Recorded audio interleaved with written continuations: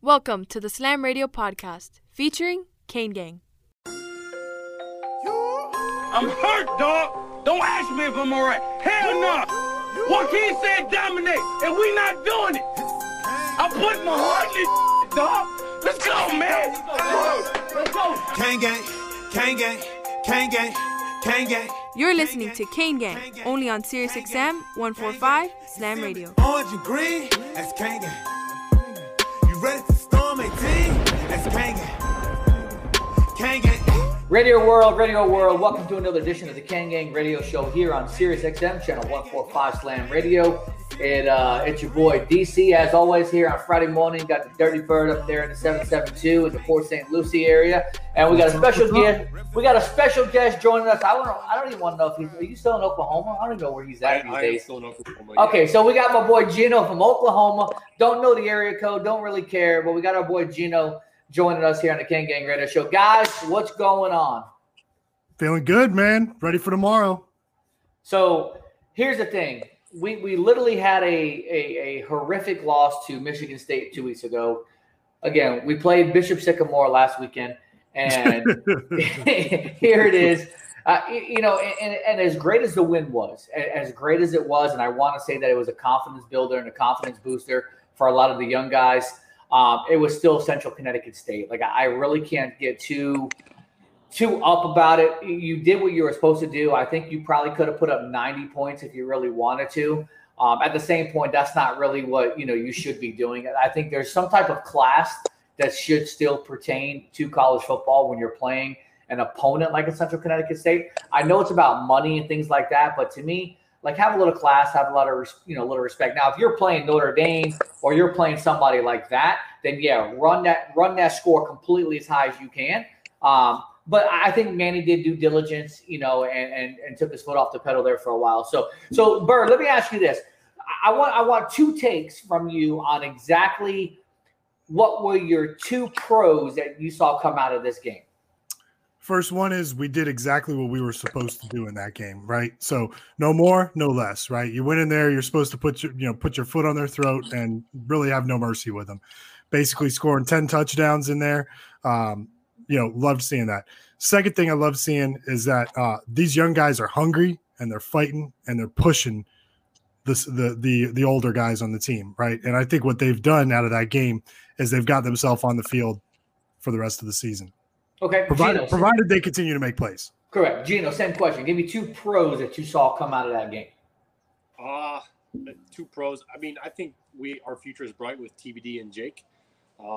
Again, with the opponent that we face, you would kind of expect us to have the kind of game that we did. The young players, they did look incredible. They looked very, very good. But it all kind of relates back to the opponent we were facing. You would hope that some really high really high-rated 4-star players and some 5-star guys would do that kind of stuff against an opponent like that. But I definitely think there's flashes of a brighter future for us ahead. Yeah, 100%. So one of my top pros was no injuries, right? Because I think that's first and foremost. You're playing a team like Central Connecticut State. You came out of that, kind of unscathed, no real big, injuries to talk about. So for me, that was really key because, again, now you're starting ACC conference play. And this is what your season is. Again, we're 2-2. If I had us going 3-1, okay, I had us beat Michigan State, but I'm still happy at 2-2 at this point in the season. But our season starts obviously, tomorrow night against, Virginia. I think that's going to be the telltale. I was really on the Virginia bandwagon a little earlier in the season. I'm like, man, they got something going. Quarterback looks really good, very accurate, very consistent. But then the last 2 weeks, you saw Virginia, they struggled against North Carolina, and then they just get completely demolished, against Wake Forest. So this is an opportunity for Miami to take a giant step forward in the Coastal Division, right? I think your next two games, and Bird, you and I have talked about this, on the phone. Your next two games, I think, should tell you how your season is going to play out. But there's another team in the Coastal that we'll talk about them a little later. But that Georgia Tech game towards the end of the season might be the deciding factor on who's going to win that Coastal, right? So let's talk about some of these young guys. And again, I think first and foremost, what a complete, exciting opportunity it was as a fan to watch a quarterback or two put the ball where it needed to be at the right locations, on money, and receivers actually making catches. So Bird, let me talk to you. We're going to start about TVD, and we had the TVD Jake Garcia debate last week on the show. Again, everybody knows I'm really, really high on TVD. I feel like, he looks the part, he plays the part, and again, he's been in the system for over a year. Not taking nothing away from Jake Garcia. I just think TVD has an upper hand right now moving forward based on his time in the system. So, Bird, what did you see about TVD that you liked? And then what did you see about TVD that you didn't like? Let me ask you that question. Well, the fact that he was basically 11 for 11, if D wouldn't have dropped that touchdown, man, the guy would have been perfect on the day, right? So, he looked calm, he looked cool, he looked collected, he was making the right reads. I mean, where I was sitting in the end zone for the game, kind of in the center of the 200 level, man, was kind of a perfect. It's like you're playing a video game, right? Mm-hmm. We all grew up playing those games, so you see these plays unfold, and every time I'm like, oh, he's got him. I mean, Tyler was throwing the ball and he was hitting him in stride every time. I do think that Jake was stellar as well, even though the numbers show that Tyler killed him. I think a lot of what came from Tyler's numbers were that those DBs, or excuse me, the wide receivers kind of shook free of the DBs and were able to break off a couple of long runs to really kind of throw that yardage number up there. But loved what I saw from both of them. But I'm right there with you. Tyler's the guy, right? I mean, he's the guy until and if D'Eriq King comes back, right? Because the school's yet to announce something, so we'll kind of wait to hear what they have to say. But I've got full faith in the quarterback room as a whole. Okay, so Gino, obviously, I'm sure you saw the game. What's your take? And again, we're going to talk about TVD first. We'll get into Jake in a minute. What was your take on TVD's performance? So I think TVD played very well given the circumstances. I think it was very easy, maybe not from the quarterback perspective, but every other position on the field. It might have been a little bit easier for those guys to kind of walk into that game with less of a chip on their shoulder because they kind of expected to walk that team around in circles, But I think given the challenge, TVD responded very well. I think he throws an incredible ball.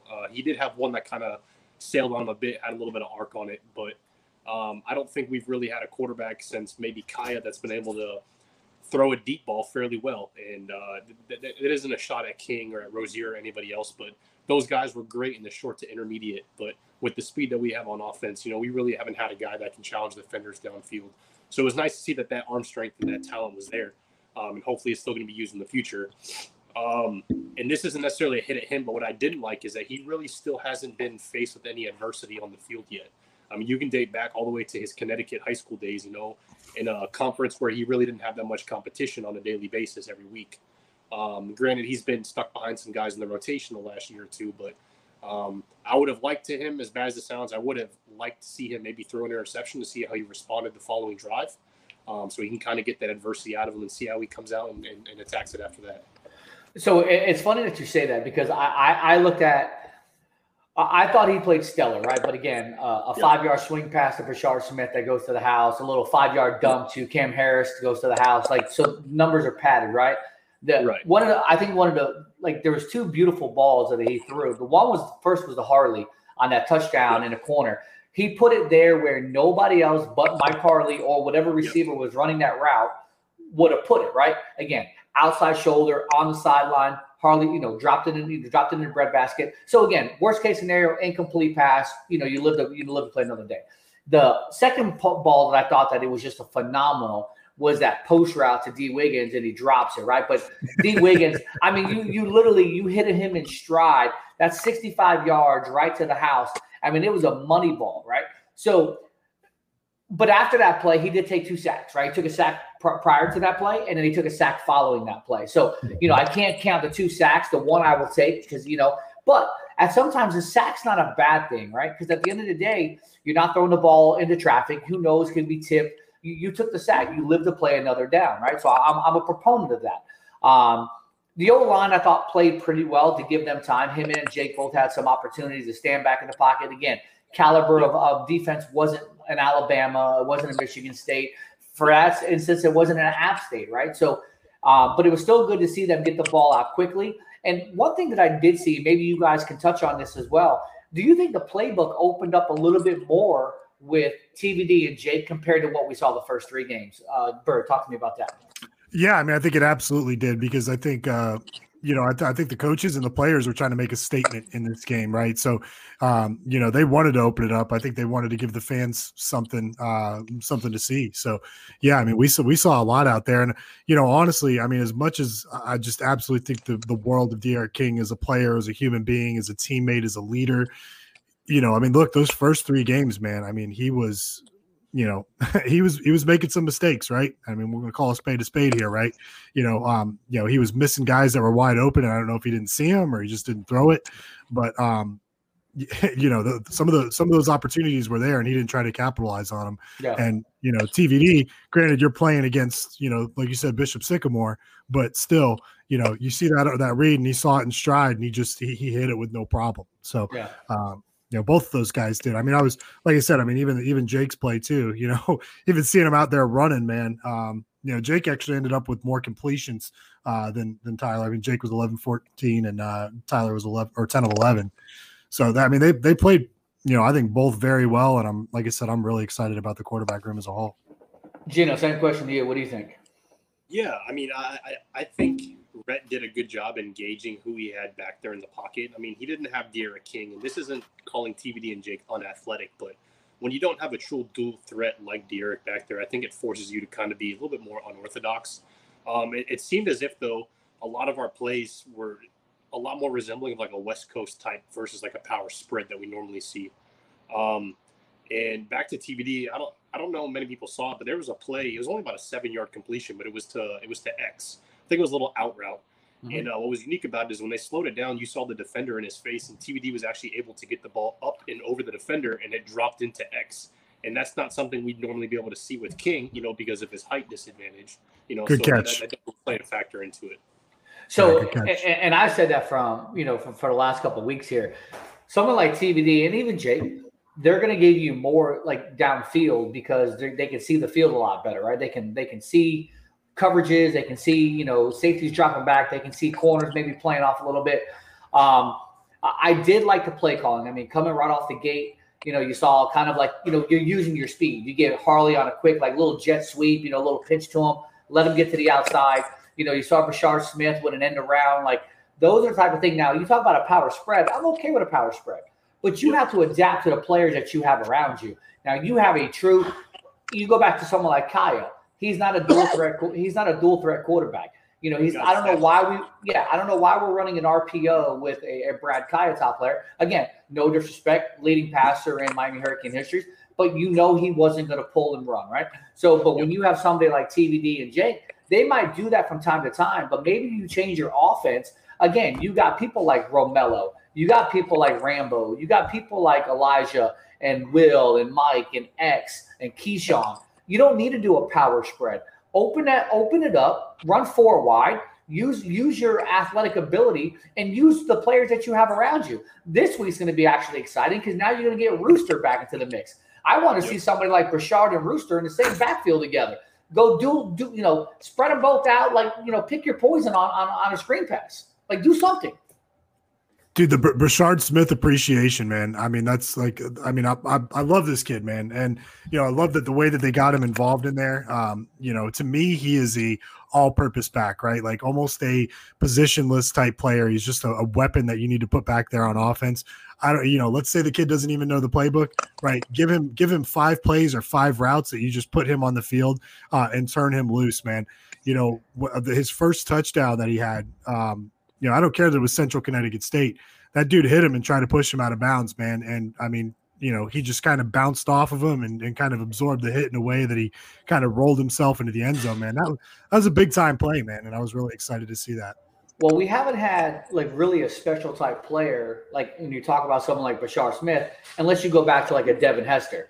Devin Hester was a strictly punt returner, kick returner. But, again, they saw how valuable he was. You put him on offense. You put him on defense. So I think Brashard can, and we said this before, Brashard Smith can be that guy. I don't know why they still have Tyreek Stevenson, returning kicks. I don't know if it's more of a reliability issue, a consistency issue. But, I mean, he let a couple balls drop in front of him. Like, I want to see somebody like X, who's a dog. He's not afraid to go up there and try to make a play, right? but a Bashard, a Jacoby George, those are the type of kids that I want to see back there returning kicks. Not afraid to. You don't have to have Mike Harley back there. There's no reason for your starting slot receiver to be returning kicks. Mike Harley's not a blazer. He's quick. He's a scat back. You want to put Rooster back there? 100%. You want to put Bashard back there? 100%. You want to put X back there? 100%. Use the guys that play that position and use them wisely, right? So one other thing that I want to talk about too is you said, TVD did loft one ball. It should have got intercepted, but defender dropped the ball. But there was another throw that I thought was very viable and very key that we haven't seen over the last couple of years is the one to Rambo, which was kind of like a 50-50 ball. But finally, a receiver from the Miami Hurricanes went up and made a play on a 50-50 ball. I really thought he had a touchdown. They said he stepped out of bounds. I didn't go back and watch the replay. Didn't really care about it. We scored again.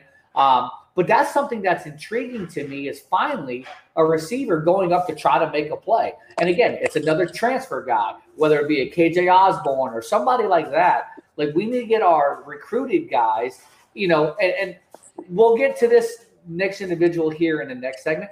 But you see a flash of a potential protege Andre Johnson / player that made a phenomenal play in the end zone. And we'll talk about him in a minute.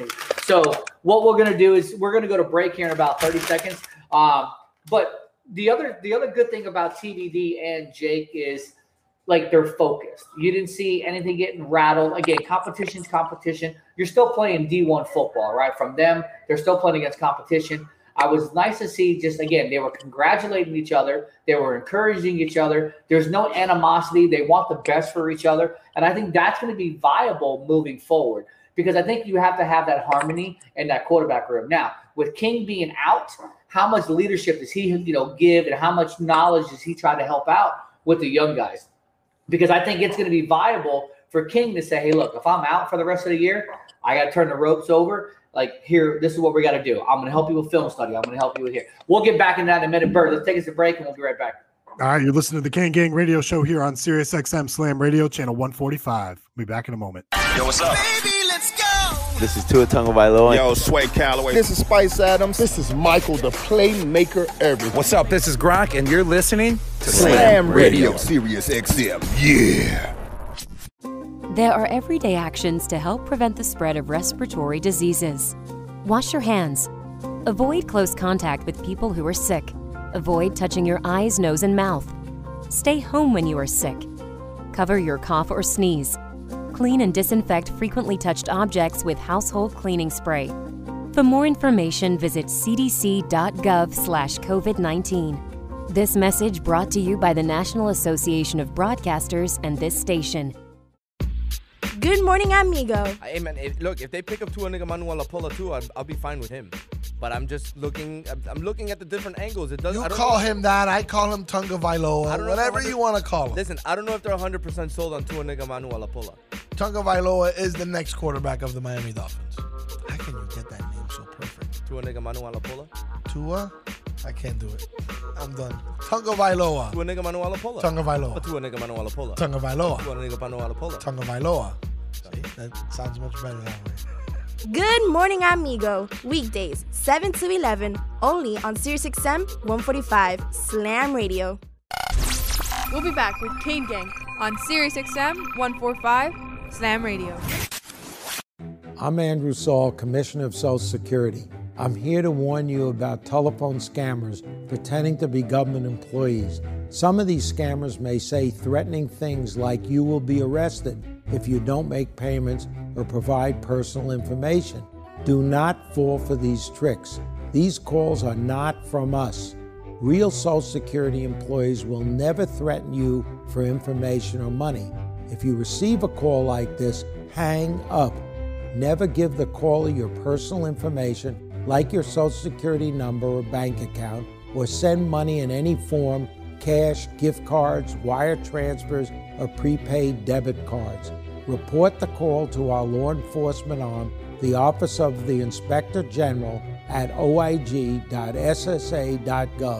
Share this information with your friends and family. Hola mi gente, ¿qué tal? Les saluda la diva, la potra, la caballota, la reina y mi queen. Un saludo a mi gente de Slam Radio. with Kane Gang on Sirius XM 145 Slam Radio.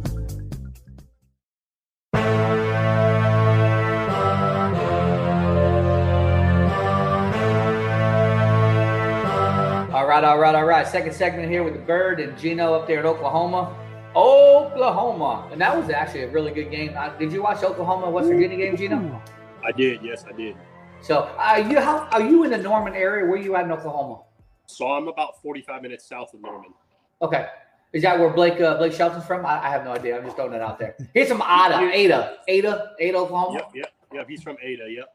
Wow. Bro, I know my country stuff, bro. I'm a country guru. Believe it or not, I thought it was just numbers, man. That comes out of Oklahoma. Toby Keith's from Oklahoma too. Come on, man. Brooks. Man, who cares about Garth Brooks? Was Garth Brooks from Oklahoma too? Yeah. So, just a fun fact: when we went out to Oklahoma, we went to Norman in 2000. Was it 8? I want to say it was 2008, maybe 2009, 7 or 8, one of those years. We ended up playing Oklahoma. We got destroyed, which was fine. I mean, it was rough out there. But there's Toby Keith's is out there in OKC, his restaurant. So, we wanted to try to have lunch or dinner. So we went to Toby Keith's later on that night. We had eaten there for lunch. We went there for dinner. Like, it was packed. We wanted to go to Mickey Mantle's. Mickey Mantle was completely booked. Couldn't get to Mickey Mantle's. Went back to Toby Keith's and sat and hang out at Toby Keith's place. But so fun fact is we just chilled at Toby Keith's restaurant. No big deal. Mickey Mantle's is incredible. Well, yeah. So we tried to get in there, but we didn't have any reservations available. But we tried. So getting back to the game. So obviously the young guys stepped up. It was great to see. Offensive side of the ball, defensive side of the ball. I think the offensive side of the ball, those young guys are going to be special, and that's something that we have. We have the great opportunity to see for in the next 3 to 4 years, right? And that's what's going to be the exciting part, because just from the receiver standpoint, you look at Romello, Jacoby, Rashard, X, like Keyshawn, like it's, I'm not even mentioning, you don't even see Redding. Pope went to the other side of the ball. Wiggins probably shouldn't see another down, unless it's a 69-0, and you're like, you know what? Who's our fifth string, X receiver right now? Oh, hey, your turn. Right? And I'm not trying to be like, vague about it. I'm just trying to call facts, right? Like, you had every opportunity the last 4 years to show that you should be a starter at the University of Miami. You got the size, you got the speed, you just don't have the hands, and obviously from a fan perspective, from a personal perspective, I want every kid to do great at the University of Miami. Now, the fan perspective of me says if you can't catch, maybe you just do a poke, flip the other side. Listen, I'd love to have a 6'3", 190 corner, right? Like, why not? If you can't catch, all you gotta do is knock the ball down. Hey, all we got to do is just play him versus Florida State every year, because he tears them boys up every time. He's got those Stephon Diggs hands against FSU, man. He don't drop anything. He has. So let's talk about Romello Brinson. Obviously, you saw flashes. When he committed to Miami, I was excited because, again, we haven't had a receiver that we've recruited, that we've coached up, that is actually blown up in a very long time. And I do see resemblances of a Romello with an Andre Johnson. And if you can get 70% of what Andre gave you, I'm happy with that. I thought that's kind of what Wiggins would have been originally. Obviously, it hasn't panned out that way. But again, just the hands, the route running, the speed. I mean, again, the catch is the catch. I mean, that's probably one of the best catches you're going to see this year in college football. All kidding aside, again, jersey getting yanked on, Lily should have been a flag for a holding or something. But to make that catch, to get his arm down, phenomenal. So Bert, talk to me about what you see from Romello Brinson and what do you see moving forward? And then Gino followed up that same question. Man, I see the alpha, right? Like that's all I think of when I see Brinson, right? And really all those guys, man. The three amigos, like the little clip that they put out, right? I mean, all these guys are special, man. I mean, Brinson, he's just smooth out there, man. Like, runs a route great, puts himself in a great position of the ball, and I mean, look, that not only was he in an incredible position, but the DB was draped on him and pulling on him the whole time, and he still was able to pull that thing down. So, he's the Joker, man, and I think every bit of him, man. I think he's gonna be special for a long time to come, man. I want to see him and those other two freshmen that came in with him, stay here and continue to crush it. So, what do you think, G? I mean, now we're starting to talk my language. I mean, everyone with this last class was super hyped about LT and James Williams and everyone else alike. But I've said it from day one since he was, warming up to get ready to commit to us. Romello has been my favorite and my most hyped recruit that I've seen come through this program in a long, long time.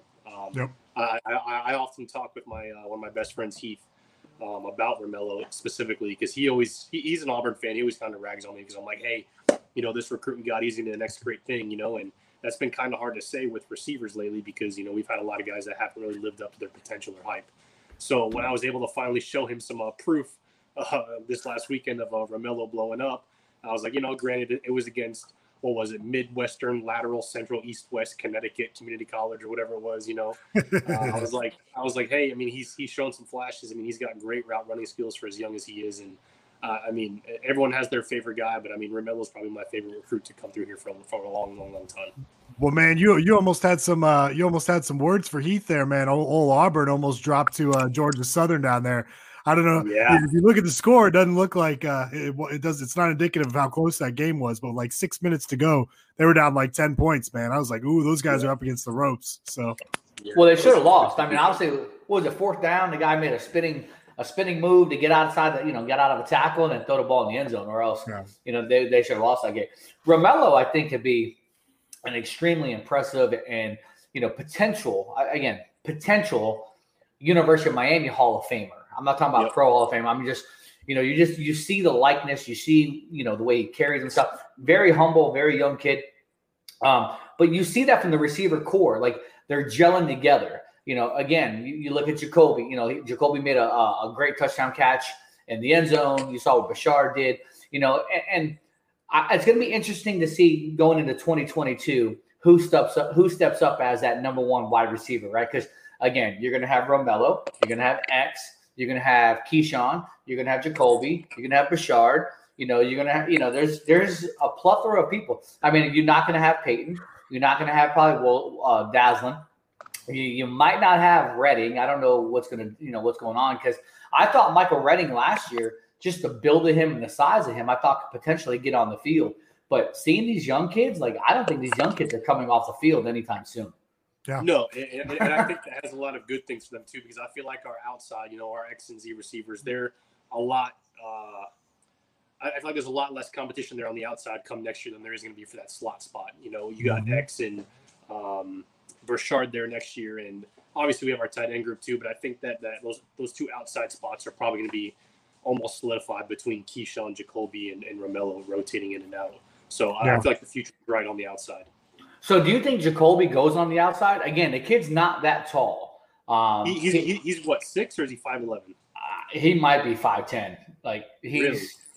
Well, he's listed at 6, but I feel you. I know, when you see him, you're like, because I'm 5'10", he's not taller than me. Yeah. I mean, I've seen him up. I've seen him up person. I don't think he's 6'0", because I'm 6'0", and he just doesn't look. He doesn't look like he's that tall. Now, again, granted, but there's nothing wrong. What is it? Let me ask you this, Gino. And Bird, you and I talked about this earlier today. Did Mallory even get on the field last week? Because if he did, I don't remember. He was on. I know he was rotating a lot with Arroyo. But no catches, no balls thrown to him. No, I don't think he had. No, I did. I think he had one target, but it was broken up over the middle. I think it was batted down at the line. He didn't have a catch. He didn't have a catch. I've got the stats up right now. He didn't have a catch. Yeah. Yeah, I mean, it goes back to what I'm saying about the young guys, like superseding the upperclassmen. I think Elijah Arroyo is going to be phenomenal, and I don't know right now if it's more of a playbook issue or what the issue is. Why isn't he getting on the field more? He just looks the part. I mean, he reminds me of a Jeremy Shockey type build. With his hands. He is a grown man. Yeah. And listen, not taking nothing away from Will Mallory, but if you got a case of the droppies, I mean, I don't want to play favoritism. Like I don't want to be the seniority-based coach here, but if you have young guys that aren't dropping the ball, you got to play your young guys. 100%, man. To me, it's like, I know those older guys are going to play, right? But, when they make a drop, right, what's behind there, right? So, if they do, pull their ass out and sit them on the bench for a minute, sit out for the rest of this quarter, man. I want you to think about that drop, man. Like you can't, we need you. You cannot drop that ball when it comes to you, and make them sit. Like you can't, you drop a ball, man, you should be sitting on the bench because you know what? There's the next guy behind you who wants that same opportunity and who's going to make that catch, man. We got to expand the rotation a little bit. I think when we were looking at the snap counts in Michigan State, man, I think it might've been the App State game, but it was one of them where I looked at and there was almost no rotation we played very, very few players. And, that's one of the things that I attribute some of our struggles to. Like, we just keep going back to the same thing. I mean, what's the definition of insanity, right? Doing the same thing over and over again and expecting a different result. So, well, if you think about this, right? Like let's go back to the 01, 02, 03 era, right? Well, actually before that, let's go back to like the 98, 99. You had somebody like Bubba Franks. You had Mondo Fulcher, you had Bubba Franks, then you had Jeremy Shockey, then you had Kellen Winslow. If Jeremy Shockey started dropping balls, you had somebody like Kellen Winslow was coming in and grabbing that spot and probably wasn't getting off the field. So I think we have to get back into that same situation where best guys got to play. Forget the seniority upperclassmen crap, because I still think, and this might sound funny to everybody who's listening out there, but at the same time, I think Miami can run the table and run off the next 8-9 games and literally like just wipe the Coastal clean. And who's to say that they couldn't win the ACC title game? Listen, I have NC State and Georgia Tech as the top two teams in the ACC right now. When would you have thought that over the last couple of years that NC State and Georgia Tech are your two best teams in the ACC? I figured I'd be dead by the time that happened. But if you look at it, right, Georgia Tech, they finally get away from that like triple option crap, and they're finally running a really nice offense. NC State, they've been building and building and building. Obviously, they played us tough last year with a backup quarterback. That just shows you probably how bad Miami was even last year. The record might have been kind of a little over-exaggerated, but at the same time, like they've been building and building. So it goes back to, you talked about earlier about TVD, and his run through, high school. And it was the same thing with Clemson, right? Clemson had Taj Boyd, Deshaun Watson, and then Trevor Lawrence. Like, this year, they finally get somebody who really isn't as good, and not taking nothing away from DJ U. I don't know how to pronounce his name. I'm just going to say DJ U. Uiagalelei. Yeah, him. But not only that, they don't have another, like, again, a 5-yard out to a Travis Etienne who takes it 90 yards, right? So I think that's the key for Clemson right now is they don't have the ballers that they had over the last 4 or 5 years. So like the ACC is wide open. So I'm going to throw this question out. Why not Miami for the ACC championship? Go ahead, you first, G. I feel like we would shoot ourselves in the foot before that ever happened. I don't think it would be because of a lack of talent. And I'm not going to sit here and attack the coaching staff because that's been done over the last couple of weeks enough. But I feel like there's just maybe not so much the younger classmen, but I think in the upperclassmen there's almost a sense of complacency where they expect to not be there, so they're not going to get their hopes up and try for it. But I mean, back to what you were saying about Clemson and everybody else too. If you look at NC State and Georgia Tech right now, look at what they're doing right now and what NC State has done really well this year and last year that us and Clemson are not doing right now, and that's running the football. Clemson has been able to lean on T-Law and Deshaun Watson in the past when they've needed them because they've had a great ground game. I mean, look at NC State. I mean, they have one back averaging almost 140 yards a game with Ricky Person, And Clemson right now, I mean, they're down to one running back on scholarship right now, Will Shipley, and he's injured. They got another guy, I can't remember his name, and then us. I mean, we're if you take away all our rushing yards from this last weekend, I mean, we're subpar in the running game right now. So I don't think you can win a football game without running the ball well. You have to establish the line of scrimmage, and that's probably what's going to shoot us in the foot is that we're somehow going to make mental mistakes and have this mental barrier where we're just going to be complacent and not let ourselves succeed. Yeah. So I mean, those are some great points that you make there, right? And I think my thing to the why not us piece is that there's probably 10 teams in the ACC that feel strongly, hey, this can be our year because Clemson gets knocked off, right? And then of course everybody's thinking it, right? Georgia Tech's thinking it right now, NC State, Wake, Clemson's still thinking, hey, this is still our conference, damn it. I think everybody with the exception, I think Virginia and Carolina probably both know that they're out of it with 2 losses. Even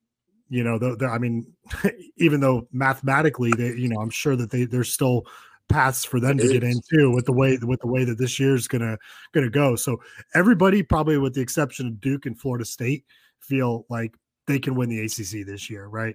But we got to change some things with us. I do think we played the hardest schedule in the nation through the first 3 weeks of the year, and we got beat up through the national media, through our fan base, through everybody, right? But this is the test for Manny, right? Like, I'm not on that fire Manny bandwagon, right? Like, you have to give him the rest of the year, and let's see what happens out of here, right? Like, if you can go through and you can navigate through a tough slate here, right? And I know we're coming up on the break here, so I'm gonna kind of wrap up my thoughts on this. But if you can go through and get yourself to the ACC, I think Charlotte's table stakes. You got to get to Charlotte, right? And not only get to Charlotte, but you need to have an impressive showing in the championship game, right? So not only win it, but have get there, have an impressive showing in the game, and then have a respectable showing in the bowl game. And if you do, Manny ain't going anywhere. You can pray for Mario all you want, but anyhow, we're coming.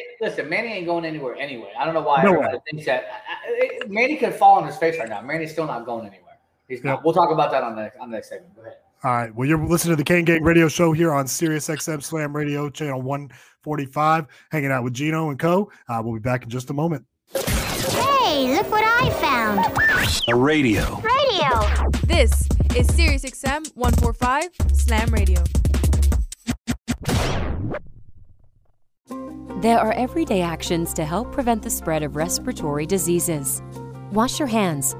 Avoid close contact with people who are sick. Avoid touching your eyes, nose, and mouth. Stay home when you are sick. Cover your cough or sneeze. Clean and disinfect frequently touched objects with household cleaning spray. For more information, visit cdc.gov/COVID-19. This message brought to you by the National Association of Broadcasters and this station. We are strong, we are resilient, and we will get through this together. But these are stressful times, and it's important to also practice good self-care. It's normal to feel overwhelmed, anxious, or afraid, but there is hope. Reach out to someone, connect with your friends, stay in touch with your community, and know that you are not alone. Learn more at wearebroadcasters.com/hope, furnished by the National Association of Broadcasters and this station. Good morning, amigo. But you see why it's a bad idea to do that? I didn't cry during the talk. Good thing. You're going to be home today, so nobody can see you cry. But I was fine. I didn't even cry. I was like, good. No, but the silence afterwards is enough. And then you give me that puppy look back. You get that puppy look you have. I'm just holding it back a little. Good thing nobody can see you crying tonight. I'm fine. Stay home, privacy of your own home, watch it on Zoom. You can be a Richard sometime.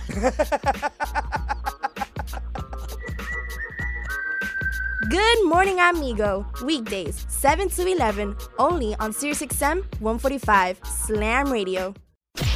We'll be back with Kane Gang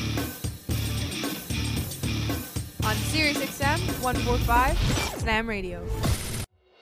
Social Security is with you through life's journey from birth to retirement. As your life changes year to year, so do your needs. For over 80 years, Social Security has helped to meet your needs and is committed to improving access to the services that make a difference in your life.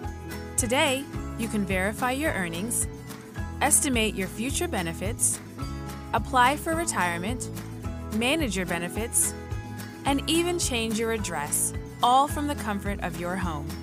Social Security's online services help put you in control with secure access to your information anytime, anywhere, allowing you to spend more time with family, friends, or simply just enjoying the day. Social Security, securing today and tomorrow. See what you can do online at socialsecurity.gov. Produced at U.S. taxpayer expense. I'm constantly failing, guys. I'm constantly learning. It's not how you fall, it's how you get back up. There's no losing, only learning. There's no failure, only opportunities. And there's no problems, only solutions. So to me, what failure is the mother of all success. But I really get motivated when people tell me it'll never happen. That to me is what makes me get up in the morning and go, what's next? I love people to tell me no. I love people to tell me don't, it won't, impossible. And the word can't is the word can, and the word don't is the word do, and the word won't is the word won, and in the word impossible is possible. So what are you telling? You're telling, you know that all they can do is learn and come back bigger, better, stronger, because all it's going to do is lead you in the right direction. See, if you're always winning, then you don't really understand what it is to win. You got to take those losses. You got to take those hits. There's got to be the valleys, the peaks, the ups, the downs. In order for you to, when it does happen, you go, wow, qué rico. You know, this is what it's all about. On behalf of all of us here at Slam Radio, we would like to thank you, Pitbull, for making this dream become a reality. Slam Radio, what's up? From Enrique Santos, 1249, iHeart Latino. And now we're back with Kane Gang on Sirius XM 145 Slam Radio.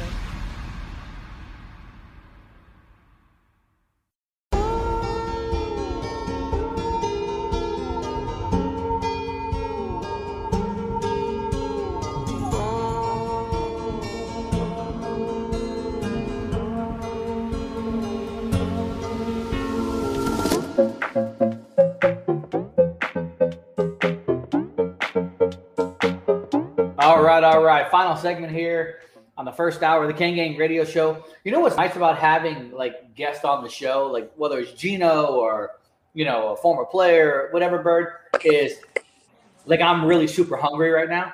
So I just go on mute, and then Maria had brought me some Chipotle. So I'm literally just killing some Chipotle while you guys are talking. That's cool. Everybody on Twitter is watching you eat dinner, bro. That's cool. Bro, I am just literally, listen, I don't care. So do you guys like Chipotle? I mean, I know it was something in our Discord the other day. People were talking about Chipotle or Moe's or listen. Welcome to Moe's. Listen, all I need is white rice, some cheese, some steak, and some Frank's hot sauce. Bro, that's all I need. I don't need all the veggies and the salsa and the corn and the guac. Like, just give me the rice, steak, and cheese. You're the most basic eater I ever met, man. You and my daughter, man. My daughter's like chicken fingers and macaroni and cheese, man. Bro. And then there's you. And then I top it off with a good old Pepsi, bro. Like, I just gotta But so having said that, so obviously, we sit in the sweet, we live the sweet life at the games, right? Like, it's one of those things. We sit down in there. We have the Field Club suites. The food down there and the people at the Hard Rock, when you're in that facility, especially down there in Bird, you got to sit in the 72 Club, the Champions Club. So you know what I'm talking about. Oh, yeah. It's not your hot dogs and your little nachos and your chicken wings and all that stuff on the 100 level. Like, so last week, and it's been the same menu. So I always want to talk about this real quick. So obviously we didn't take Grayson last week, right? It was really, really hot the week before when we played Michigan State. And so G-Baby was a little hot. So, so Maria's like, I don't think we should take him. And I'm like, wow, okay, whatever. So we didn't take him. And we go into the gate, we go in, and the people that are working there, they're like, where's G-Baby? Like the people there know him as G-Baby now, right? So which is great. So I'm like, well, he didn't come because it was too hot last week, things like that. So, we have to get escorted into the area. So we're getting escorted. We get to then there's people that greet us as we get to walk into the Field Club area. And so the lady's there's like, where's my little friend? Where's my little buddy? And so I tell her the story, right? So then we get in, and then Maria has to use the restroom. And I'm like, well, I'm going to grab some drinks, because you go past the bar and before you get to the food, before you get to the field.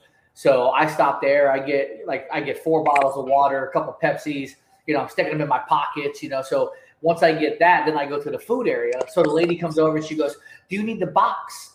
And I'm like, what do you mean the box? She goes, your son for his popcorn. Because normally you put it in a bowl, but they give me a box. So he puts his popcorn in a box. And I'm like, oh, well, he didn't come today. And she's like, oh. So like Grayson's like kind of the hit of the little club area already because they all know who G Baby is. So well, that's what Aaron's telling me the other day. You know, like we were going to meet up with you. She's like, "Is G Baby with Co?"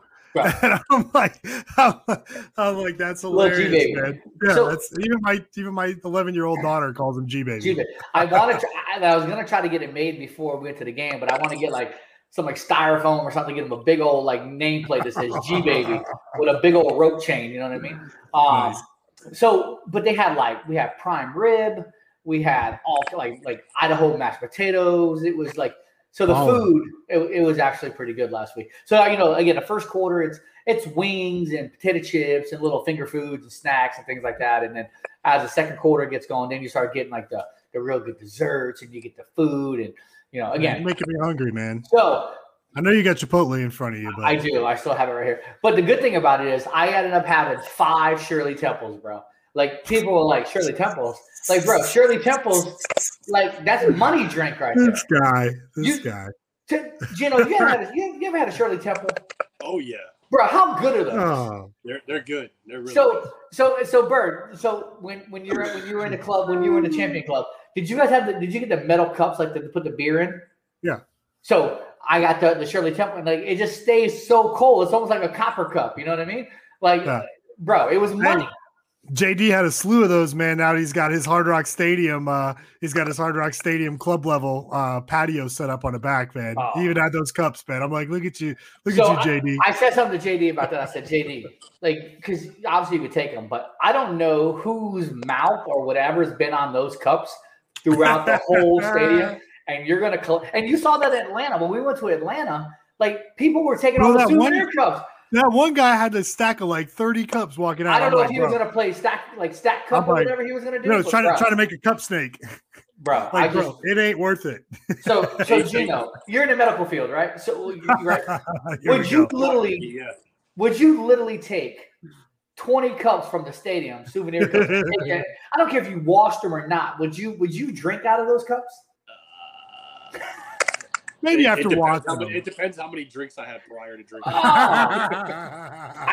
I couldn't imagine like just going like, you know, you're going down to like the rows and just collecting cups to take home. Like, especially with COVID. Like I listen, to each his own. I know I'm not doing it. Wow, crazy. Man, so if it's okay, I have a question for both of you. Yeah. Just because we've discussed it in some other chats and stuff, but do you think, based off what you saw Saturday, any from the young guys, would you justify any of the upperclassmen that are starters to warrant losing their spot to a younger guy for this upcoming week? And if so, who and why? Co, why don't you go first, man? Or you want me to?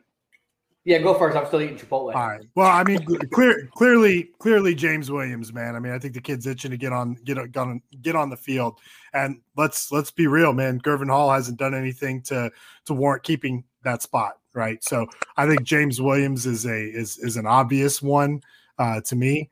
I think he's probably the only one on the defensive side of the ball. Who you got, Co? All right, so. Obviously, I think Zero is probably a good person to start with, right? Yeah. But Leonard Taylor is definitely better than a Jordan Miller and a Jonathan Ford. You know, potentially from what I've seen, you know, he can. There's no reason why he's not at least a second team rep. You know, like second depth getting in there because again, you're a 5-star recruit. Like, get in there. But how do you keep someone like Cam Kitchens off the field? Like Cam Kitchen is just a straight dog. So no disrespect to 21, but to me, if I'm Manny Diaz and I'm watching this team, granted, you need some type of veteran leadership somewhere on that team, right? Again, you know, I'm a huge 5'3" fan. People probably will say it's Chance Williams. I'm just saying. So listen, it was great to see him get a sack. Listen, he had a sack last week, but he's doing the right things. He's not doing nothing like detrimental to the team. He's doing his job. So let me ask you this. So 5'3's job is to push up the field, to protect containment, and to turn everybody inside. He's legitimately doing everything that he's supposed to be doing on that job, right? You don't see nothing from Harvey on the other side. You don't see anything from DeAndre Stevens. You know, so again, Chance Williams, he's got in there a couple times, you know, but we don't run any twists. We don't run any stunts. We don't really do anything to make our defensive line creative, we would literally just bull rush them. So going back to your question, though, Gino, Cam Kitchens, I think should be on the field. Again, not taking anything away from Bubba, but I'm starting Cam Kitchens and I'm starting James Williams. I'm taking my shot with 2 young guys. Now, what happens in 2 weeks when Avonte Williams comes back onto the field? How does he work into the rotation? Do you put him at corner? Because first of all, number 8, listen, and I love the kid. Both 8 shouldn't be on the field, either offense or defense side of the ball. Gino, you agree or disagree? Agree? Okay. So to me, you put Avonte at a corner. Blaze looks decent, but I think Blaze really should be playing more as like a safety, not a corner. But Cam, James Williams, and Avonte really on offense, and then I think 56 should be playing on offense. I mean, on defense, I think he should get a lot more playing time, only because I think it's merited based on his recruiting.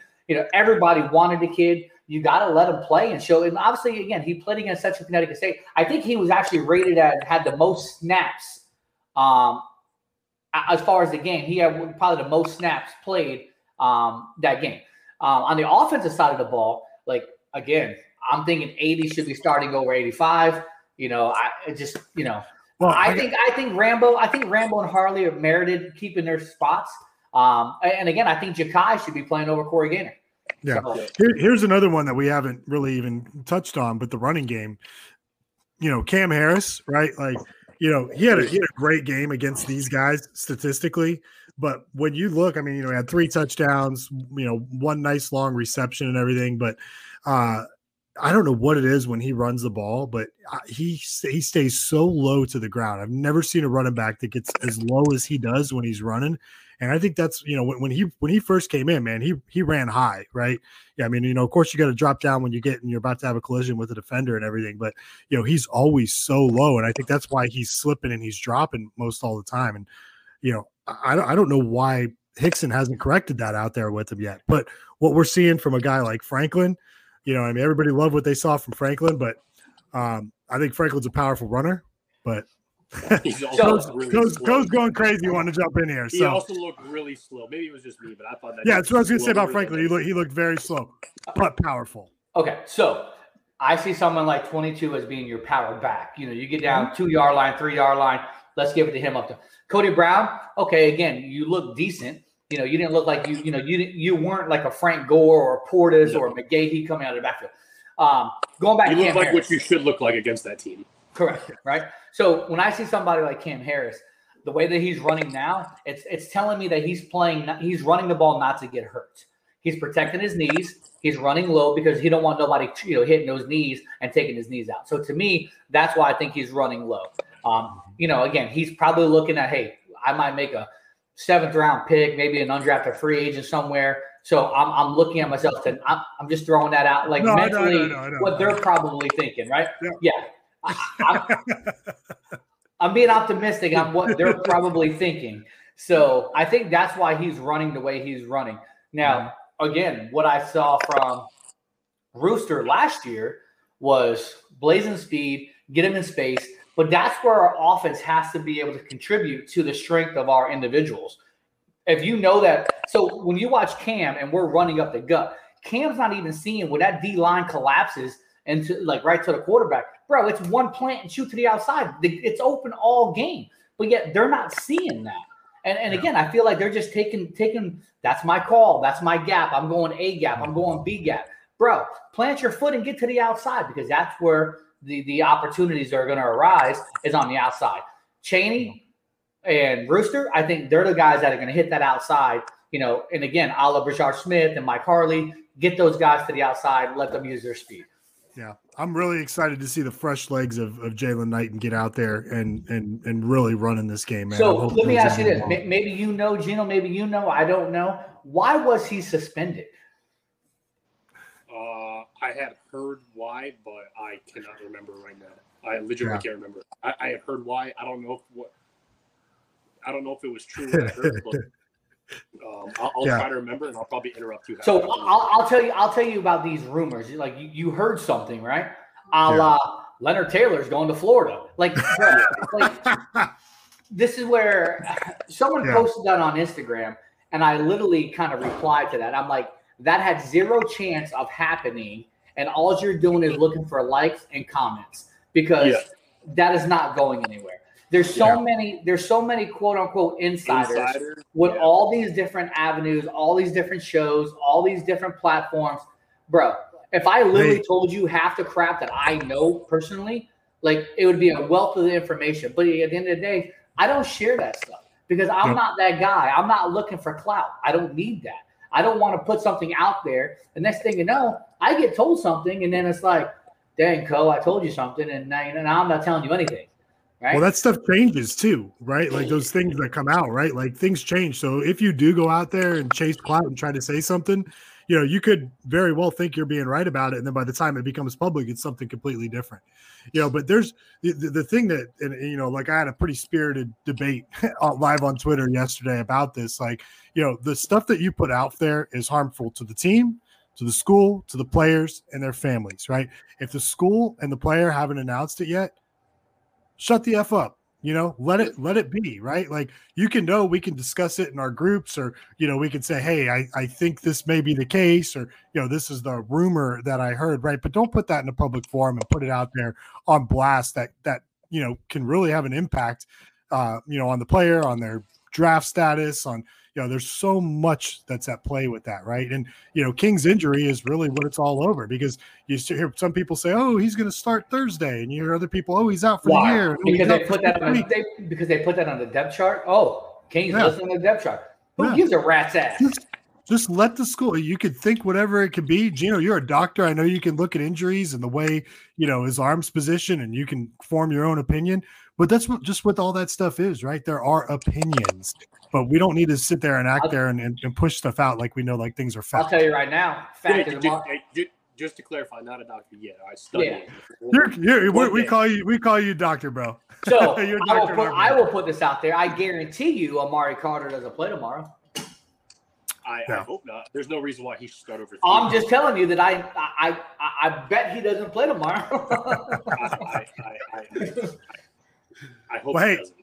Guys, we're coming up on time. We still got to make predictions. No, we can do that. We can do that later. We don't have time. I mean, we can unless we do one more segment. We can do another segment if you guys want. Let's go. So obviously we got a minute. We got a minute before we go to break. So Gino. So speaking of the medical field, right? So let me ask you a joke, Gino. Maybe it's a stupid joke. Let me just. You got jokes? I got jokes. All right. So it's cool. Of course you got jokes. All right, Bert. I'll ask you this. Go for it. What has 148 teeth and hides a monster? My zipper. That's right, baby.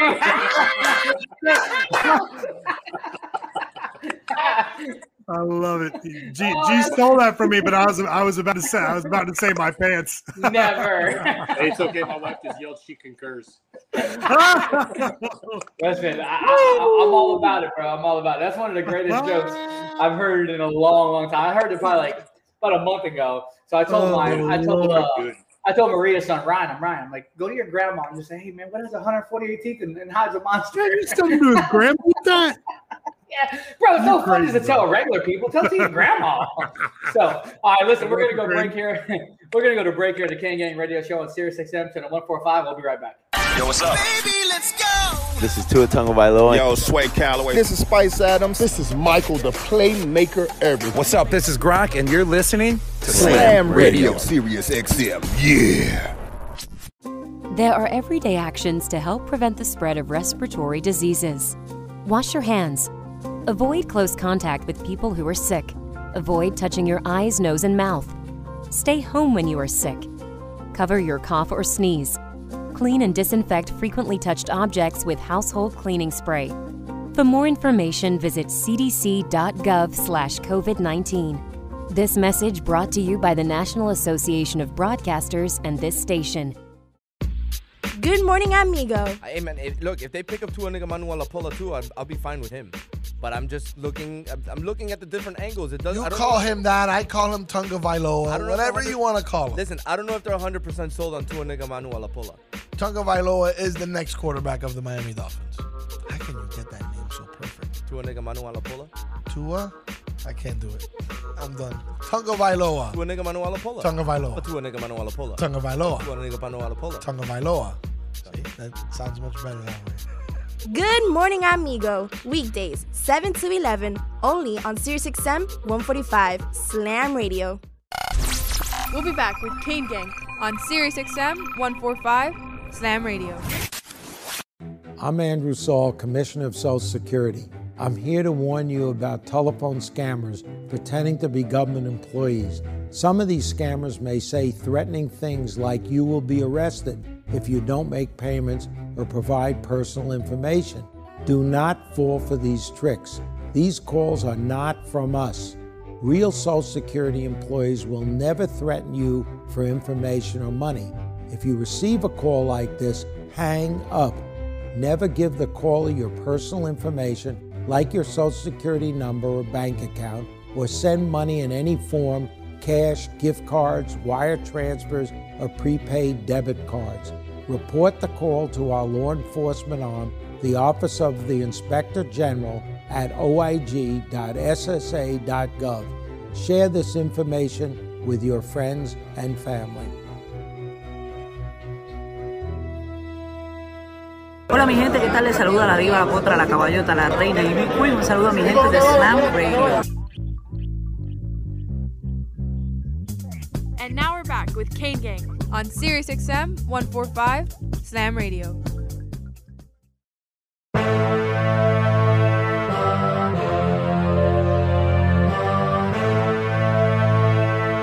All right, man, we're just keeping this thing rocking and rolling.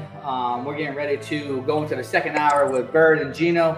So, Gino, you said that your wife concurred. Shout out to your wife. I think she's doing some type of photography, right? She has her own photography business. Yeah, how's that going? I know we're kind of off kilter. We're so unscripted here. We literally just throw things off, right? It's the best. So I know that she was doing some photography and she's really getting into it. So how's that going? It's doing well. It's doing well. She's getting a lot of bookings recently, and she's improved a ton from where she started, and she's killing it. So. Well, I used to shoot a lot. Like I did weddings, I did all kinds of portraits and things like that. Has she shot you yet? Like as far as like, have you posed for her and just kind of. Absolutely. Bro, where are you going with this, man? Absolutely. Bro, she's always like messing with her settings, and she's taking pictures of me. She's like, I'm not checking my settings. I'm just like, leave me alone. Listen, 100%. That's what you do, right? You're checking lighting. You're checking depth of field. There's so many things that you're checking when you're shooting, right? So again, just grabbing something and shooting at it. You might think that she's taking a bunch of photos of you for your album or whatever, but she's not. She's literally deleting every one of them. So. All right, let's get back on topic. I don't know. For some reason, I just thought about that because you said your wife concurred, and I'm like, I know she does photography, so we'll give your wife a shout out on the radio, right? So, anyway, so last week we actually have so Gino, you follow college football, right? Oh yeah. Okay, so me and Bird do as well, and we always do these pick'ems. So we always have these pick'em games. Last week I think I actually won. I think the first week we tied. I think we were both like 3-3 the first week. Last week, I think I went 4-2. Okay. I did lose. I lost the Florida State game. I actually picked Florida State to beat Louisville. Did I pick Florida State to beat Louisville? No, we both picked Louisville. Okay. What games did I pick to? So here's what we had. We had UNLV Fresno. You had Fresno. I had UNLV. Fresno won that, right? Boom, boom, boom, boom. We had Notre Dame, Wisconsin. You picked Notre Dame. I picked Wisconsin. Even though I hate Notre Dame, but I just figured they'd win. We had Texas A&M and Arkansas. I lost that one. I picked Arkansas. Yeah, that's because you're related to those people. Oh man, he's just full of things right now, man. It's all Kansas. It's all Kansas, not yours. All right. Then we had UNC Georgia Tech. You picked UNC. I picked Georgia Tech. Bold. And then that's only because you wanted to have like a slaw dog from varsity. So that was probably the only reason why. Is that what it is? Is it a slaw dog? I'm on keto. It's the chili slaw dog that they have there, the varsity, man. I'm on keto, so don't hate when I get my small vices, man. Listen, but here was the one that we were kind of laughing about.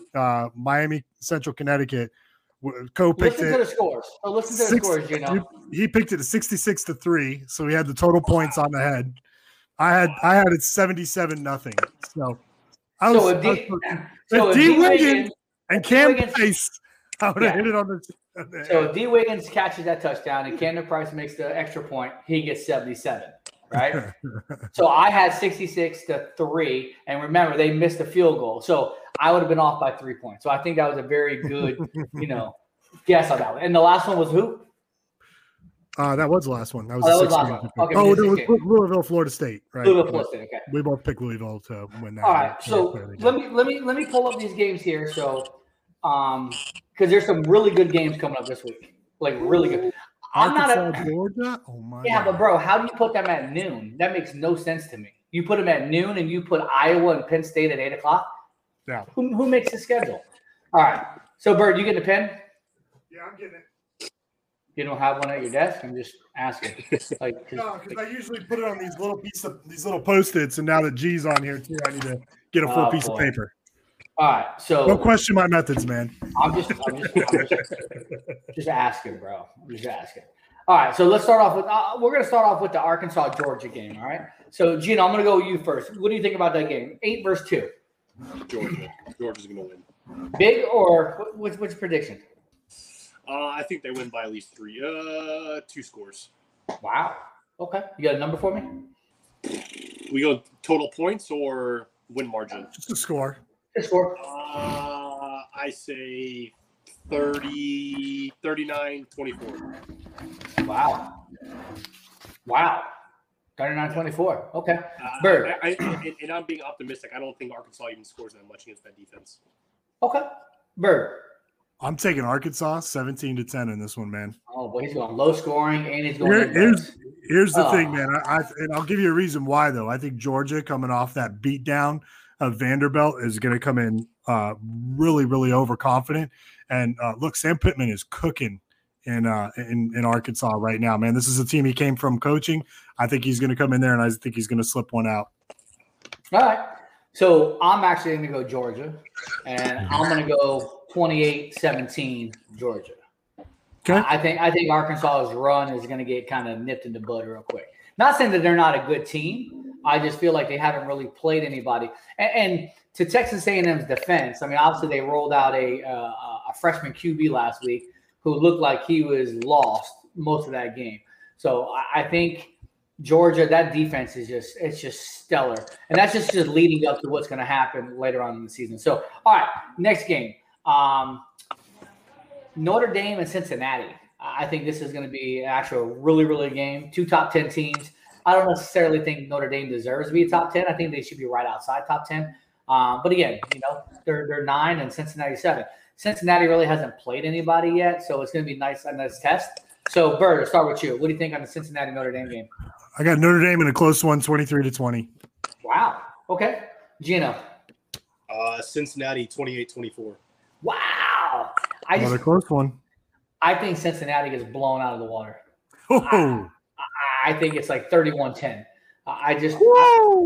Cincinnati just again, and nothing taking nothing away from what they've done the last couple of seasons. I just don't think they play anybody. They're finally going to play a decent team, and I think they get smoked. Here's what I will agree with you on that. Like, I think every year they keep bringing these group of 5 teams in, and they overhype the group of 5. Like, I'm telling you right now, the talent gap between the group of 5 and the Power 5 is so massive that, to me, when you have a 14 playoff, they keep talking about, is this year a group of 5 gets in? To me, a G5 should never be in that playoff. Maybe if we get to 8, one earns it, but I would argue Cincinnati is probably a better coached Group 5 team than most Power 5 teams. I'd agree. Well, yeah. I mean, again, coach-wise, yeah. You even look at someone like Central Florida who has Gus Malzahn. Again, coming from Auburn and his pedigree, I think that's a really good coach team as well. I don't agree with what he allowed to happen with Daniel Gabriel getting that last play of the game. There's no reason why your quarterback should even be near some type of toss back, blah blah blah. Because now who knows what's going to happen with your season, but. That's my thought. So to me, that was just a bad coaching, experience or a bad coaching opportunity. You don't let your quarterback get hit. All right. So one of the bigger games that I think is going to be interesting, and I still think it's a blowout, Alabama, Mississippi. Okay. So you got somebody in Mississippi with Lane Kiffin and Corral, the quarterback, who I think right now is leading the Heisman, potentially Heisman candidates right now. Do you think that he lights up Alabama, or do you think Alabama's they're just a different breed right now? Gino. Both. I think Lane Kiffin's going to score a plethora of points on Alabama, but Alabama's going to pull away in the end because they just have too much talent. What do you got for a score? I'm taking 45-38 Alabama. Okay. So they did put up 47, I believe, last year against Alabama, Ole Miss. Bird, what do you think? So I agree. This is going to be a high-scoring shootout type of game. But I do think Alabama is far superior. And while I think there's going to be a lot of points, I just don't see it, being that close. So I got Alabama with 52, right? I know, a lot, right? I got Alabama with 52, and I got Ole Miss with 35. Okay, so that's a good spread. I don't even know what the spread is on that game. So I'm actually going to go Alabama, and I don't want to say this in a bad way because I don't want to disrespect anybody. I don't like to do that, but I think it's a blowout. I think Alabama's like 48-20. I just think Alabama, like watching their defense. I mean, I know Florida kind of ran on them a little bit, blah, blah, blah, but like there's really nobody that's, I think, can test Alabama. So I think that's kind of a blowout game. So a couple more games. So speaking of the Florida game, a Florida-Kentucky game is an interesting matchup for me. I think Kentucky is a decent SEC program. I don't think they get enough credit for what they do in the SEC. So, Burr, what do you think about the Florida-Kentucky game? Well, listen, man. I mean, part of this thing of being a Canes fan, man, you gotta hate the Gators. Right? Oh, 100%. And you know what? Since my picks don't mean anything, and I'm not putting any money on them, I'm picking them boys to lose. I'm gonna go money on this. Right? I know. So you know what? They're all just for fun. So I'm gonna go UK 24, Florida 21. Okay, and they're playing in Kentucky. So Gino, what do you got? I got Florida 31-20. So, Bert, I'm actually going to agree with you. Oh, hey, all right. I'm actually going to take Kentucky. I think it's a little kind of a higher score game, but I got a 31-27. I got Kentucky 31-27. So let's talk about – might as well just talk about the Miami-Virginia game because I think this is a game that's going to be – Virginia's defense looks like putrid. Like, I mean, the first couple of weeks they looked okay, but then like the last couple of weeks, I don't know if they're on the back of a milk carton. I don't know where they're at, but they're definitely not there. I watched some highlights the other day of a pass play where I think they ran they were rushing 4 guys, and they literally just stood at the line of scrimmage. They didn't even press to the quarterback, and I think the guy threw like a 60-yard touchdown pass. So I think this is an opportunity for Miami to like just kind of make a statement in the ACC. Says, you know what, we're back as far as ACC play. We're here. We're ready. So I'll start this one off. I'm going Miami 42-24. Damn. I wrote down my pick already here, and mine was almost exactly the same as yours here. Whatever. You can't see it on there. But look, I think the same thing, man. I think this is a statement game. I think their defense is terrible. Like when you look at, their D line is as bad as Florida State's O line, right? Yeah. Like it's bad, right? Bottom of the bottom unit, right? So I think we're going to score a lot, right? I think Tyler Van Dyke's going to be the starting quarterback. I think he's going to continue, his hot streak from Central Connecticut. I got Miami 45, Virginia 21. And I do respect the kid Brennan Armstrong that plays the quarterback there. I think he's gonna frustrate us at times. But yeah. What was your score again? 42-24. 42-24. Okay. Wow. Okay. What do you got, Gino? It's tough.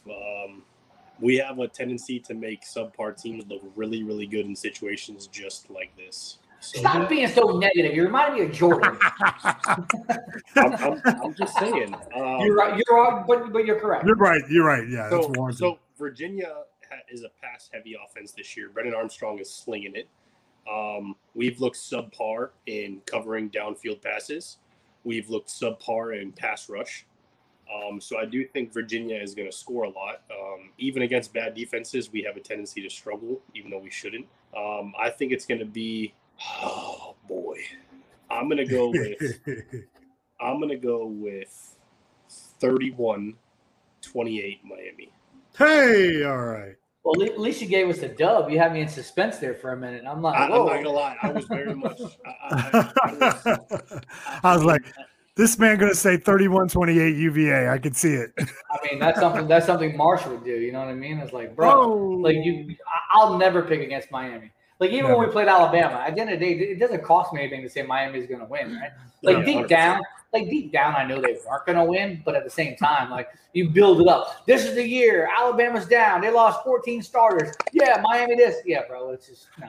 My heart told me one thing and my brain told me another thing, but I didn't let my brain see. Listen, I had a great time in Atlanta. That's all that matters. So it was a good time. Anytime I can get out, get away, have a road trip, go to dinners, like bro, I'm all over it. Spend time with the wifey, with no kids.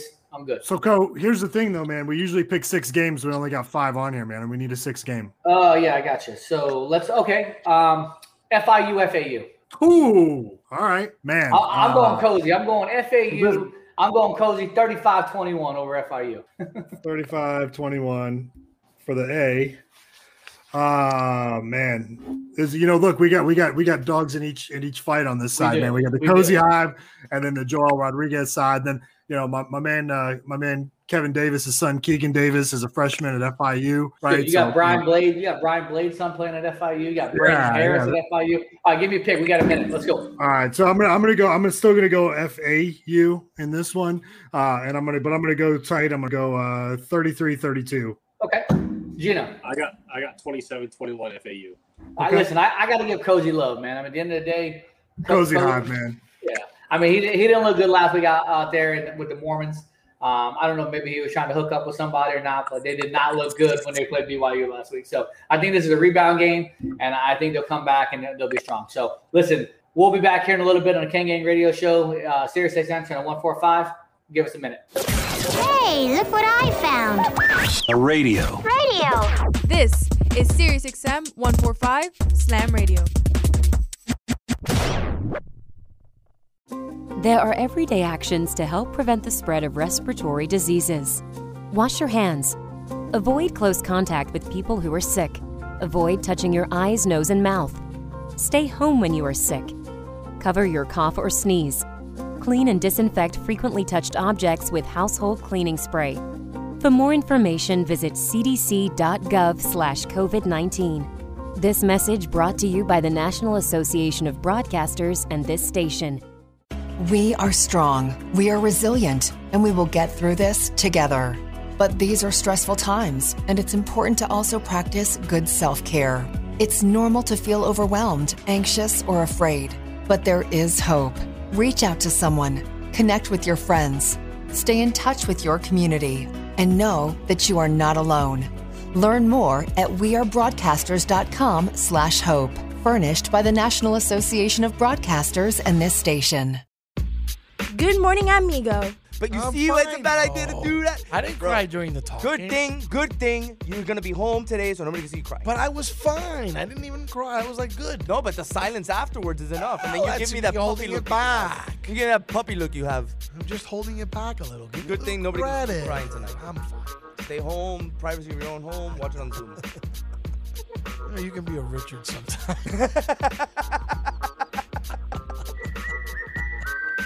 Good morning, amigo. Weekdays, 7 to 11, only on Sirius XM 145 Slam Radio. We'll be back with Kane Gang on Sirius XM 145 Slam Radio. Social Security is with you through life's journey from birth to retirement. As your life changes year to year, so do your needs.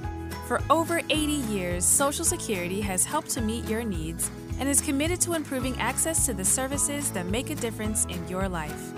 Today, you can verify your earnings, estimate your future benefits, apply for retirement, manage your benefits, and even change your address, all from the comfort of your home. Social Security's online services help put you in control with secure access to your information anytime, anywhere, allowing you to spend more time with family, friends, or simply just enjoying the day. Social Security, securing today and tomorrow. See what you can do online at socialsecurity.gov. Produced at U.S. Taxpayer expense. I'm constantly failing, guys. I'm constantly learning. It's not how you fall, it's how you get back up. There's no losing, only learning. There's no failure, only opportunities. And there's no problems, only solutions. So to me, what failure is the mother of all success. But I really get motivated when people tell me it'll never happen. That to me is what makes me get up in the morning and go, what's next? I love people to tell me no. I love people to tell me don't, it won't, impossible. And the word can't is the word can. And the word don't is the word do. And the word won't is the word won. And in the word impossible is possible. So what are you telling? You tell them, you know that all they can do is learn and come back bigger, better, stronger, because all it's going to do is lead you in the right direction. See, if you're always winning, then you don't really understand what it is to win. You got to take those losses. You got to take those hits. There's got to be the valleys, the peaks, the ups, the downs. In order for you to, when it does happen, you go, wow, qué rico. You know, this is what it's all about. On behalf of all of us here at Slam Radio, we would like to thank you, Pitbull, for making this dream become a reality.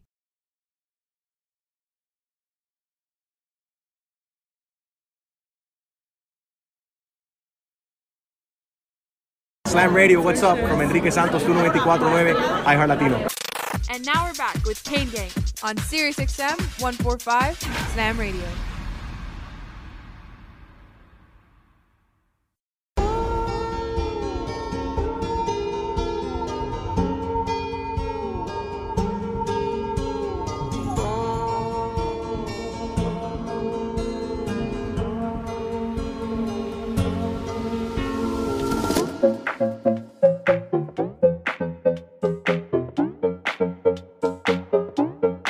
All right, everybody, welcome back to the fifth segment here on the Kane Gang Radio Show on Sirius XM, channel 145 Slam Radio. And obviously, you know, the first part of the show, we were talking, obviously, recap, you know, obviously, not Coastal Carolina, Central Connecticut State. And you could just tell how, like, obviously, you could tell already what's going on. Obviously, this is kind of a follow-up post-game show of the Virginia game last night. And obviously, the outcome isn't what we probably had like envisioned, Bird. I mean, I had Miami, I thought, winning pretty handily, especially with, you know, the Virginia defense being probably one of the worst defenses in the country right now. And I just don't know what the problem is. Miami always seems to play up to the caliber of their opponent. And unfortunately, they left a lot to be desired, you know, last night. And obviously the loss 30-28, you know, they kind of pulled the Dolphins and, you know, took a safety in the end zone. Like, I don't understand that play calling. And I still don't understand the play calling that Rhett Lashley is doing moving forward. Like, it's just the calls. It was finally nice though, Bird, to be able to see like Jalen Knighton and Bashar Smith actually getting ball in open space. Yep. It was nice. And, you know, obviously Cam Harris had one nice run, but it's still the same type of like mentality. It's, we're going to just keep pounding it. And if it doesn't work, we're going to keep pounding it. Like, I just don't get it. We just keep going back to the same strategy every single time.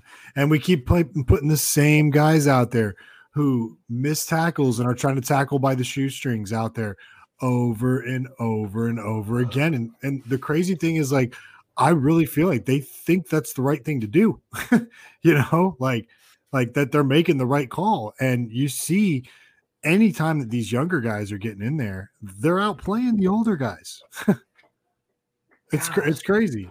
I don't know. So obviously the first three quarters, I mean, I thought our offense was putrid.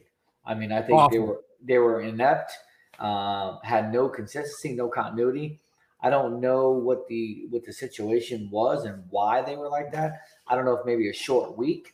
Like, what do you think about the offense in the first three quarters? We'll get into the fourth quarter later, but what do you think about the first three quarters? I mean, the same thing. I mean, that's one thing I kept looking at, and 89 yards going into the fourth quarter combined. I mean, I was speechless at that. This is one of the worst defenses in the nation statistically, and you couldn't run on them and you couldn't throw on them. And I honestly thought the defense played okay from our end, right? Even though they gave up some points today, but they were on the field way too long, right? Like, you got to win the time of possession. And I think it was so lopsided at one point. It was like 24 to, to like 6 or something going into halftime. It was bad because the offense kept coming out there for us. 1, 2, 3 out, 1, 2, 3 out, 1, 2, 3 out. I mean, I did see some things that I liked from TVD. I also saw him miss. I think, it was a overall good game for him because he had a pretty strong fourth quarter and a nice run in there. But, look, that UVA team, man, there's no reason that that team that's one of the bottom defenses in the country should have been able to come into our house and take a W. I don't even know where to go from here. I mean, the season was supposed to be full of expectations, high expectations. And I literally think we're hitting rock bottom. We hope. Who knows what rock bottom is? I mean, you got a road trip. You got a road trip to North Carolina, and they have absolutely owned us the past 2 times, especially last year. And the one consistent that I see with this, with the way that the team comes out and prepared is it's the exact same every single time. Like, I'll tell you right now, man, I'm not confident heading into North Carolina at all. I think if Miami ends up going to Carolina here in, what do we say, 16 days. 16 days, and they get beat, at what point does Blake James address the Manny situation? Who knows? I mean, the pressure's got to be hot, man. The pressure's got to be turned up on them to force them to make a move, right? I mean, if you look at that game, right, and that based upon the overall body of work that you've seen so far in 2.5 years, right? And you're 16-13. You've both showed up unprepared and gotten embarrassed in really every big game that you've played or every game that's got anything meaningful for it. And in games where should be layups, you've gotten embarrassed in those too at times, right? I mean, I don't want to sit here and bash anyone, but I mean, when you look at our results, and I mean, we're in a results-oriented kind of thing here, man. Results aren't very good. The results aren't very good. I mean, you're sitting at 2-3 right now with a loss to Virginia, a loss to Michigan State, a loss to Alabama, with your 2 wins against App State, which you barely won, which you probably should have lost, and you had a Bishop Sycamore Central Connecticut State game that gets you the dub, right? At the end of the day, sitting at 2-3, possibly going 2-4 in 16 days, and it doesn't get easier. You look at, again, NC State, what they did to Clemson. That could potentially, now looking at the schedule, could be a loss. You're 2-5. You have Georgia Tech. That could be 2-6. Like, you got Virginia Tech. That could be 2-7. You got Florida State. Okay, so now you're 3-7. So, like, you have Pitt and Duke. So you finish 5-7. Say you go 5-7. Oh man, I mean it's clear you got to make a change, right? If you're 5-7, that means you're 16, or that means you end up like 21 and 18 or 19. Well, you're 16-13 now, right? Yeah. You're 16-13. So if you go 5-7. You're 21-20. Yeah. I mean, you're literally riding 500 for your career at Miami, which is not acceptable. There's one person that's accountable for everything, man. And they've got to be the one that's being held accountable. Because here's the thing, man. When you start losing a lot, especially in college, every game, the team kind of bursts. The confidence of the team stretches a little more, and things become stressful, right? And issues pop up and whatnot. And, look, I don't know if any of that stuff's going on right now, but, I've been around locker rooms before, man. I've been around teams. I can tell you most likely is happening, right? There's finger pointing, there's blame, there's these younger guys that are fighting to get on there and that are making plays. And, the older guys that just are doing the same things over and over again. Like, so some of the things that stood out in the game to me that were like, just crazy. We keep tackling people's feet. And I have never seen a team go in and tackle at the feet. Like every time we go for somebody, whatever we're teaching them is wrong. like Pop Warner level, you learn how to tackle somebody, right? And we're just, every time we dive for people's feet and we dive in them, we try to knock them off. And then when we have the opportunity, you know, we try to absolutely kill people across the middle. Like we don't tackle well. And that's evident in our statistics. And that's the issue, right? So tackling was bad tonight. And again, people want to talk about, Andy missing the field goal and clanking it up. Like it's not really, on him. It's not. And well, technically it is, but it's not, right? So, yeah. So, and I said this as the drive was going down. With 2 minutes to go, you got a first down on the 15-yard line. I'm telling Dolphin Derek, I'm telling JB, I'm telling Maria, you pound this crap in. Like you pound it, you get it in. You know, you don't leave it into and I said this with 2 minutes ago, you do not leave it up to a field goal because I've seen too many times. I go back to, I don't know if it was 2015, 2016, Miami FSU. Stacey Coley catches the ball late in the game in the end zone, and Michael Basley gets the extra point blocked, right? Yeah. Like, you just don't leave it into a situation, right? So my thing was you played soft. Like, you literally played soft. Dime Life actually tweeted out, when you play soft, you play to lose. So I literally, and I don't know if I told you, I literally like retweeted and I quoted the tweet and said, reminds me of the 2002 national championship game against Ohio State. Roscoe Parrish takes a punt, gets it down to maybe the 30, 25-yard line with a minute and a half to go. And we literally ran the ball 3 times and, and depended on a Todd Severs field goal to tie it up to go to overtime. When you have people like Andre Johnson, Kellen Winslow, they were just eating that day. Like you're not taking opportunities. Again, you literally the 3 drives of the game, like your offense was clicking, you were moving, you were pounding, you were running, and you don't even take an opportunity. You literally run. Okay, we're just gonna run it up the gut 3 times. 4th down or 3rd down, we're gonna roll it over to the middle, and then what we're gonna do is go for the field goal. Bro, like what kind of stupid philosophy is that? Like, take the opportunity to try to win the game outright. Don't put it in your kicker's hand. Now, granted, if he makes that kick, Bird, it's a whole different ballgame, right? Oh, yeah, you know what, man? But no, that's still, I would be ripping you for that play calling because that's not the way it should have went. Well, still, even I was shocked that we had the 4th quarter that we did, and we were able to kind of get back in the thing, right? And Corey Flagg had a huge turnover and whatnot, right? But I was shocked that we were able to get back in the game, man, because the whole time watching it, I was like, these guys are going to run us out of here, man. And like we said, so it's one of the worst defenses in the nation. I mean, their offense puts up some points, but their offense was relatively pedestrian tonight, right? They put a lot of points on, but that's just because the offense couldn't keep the our offense couldn't stay on the field long enough to give our defense a break, right? So I think our defense played relatively well, right? I mean, there was some misses and whatnot, but overall I think they had a somewhat decent showing, but they were just out there for absurd amounts of time for the whole game. I think I have time of possession here. Actually, believe it or not, it's probably because we had the most in the 4th, but they had the ball 34-24. But in the first 3 quarters, man, that was a really heavy dominated by Virginia. I feel like, and it's sad to say this, but like the state of the program, it doesn't even bother me. Like, does that make sense? Like the loss doesn't even affect me anymore. We're used to it now.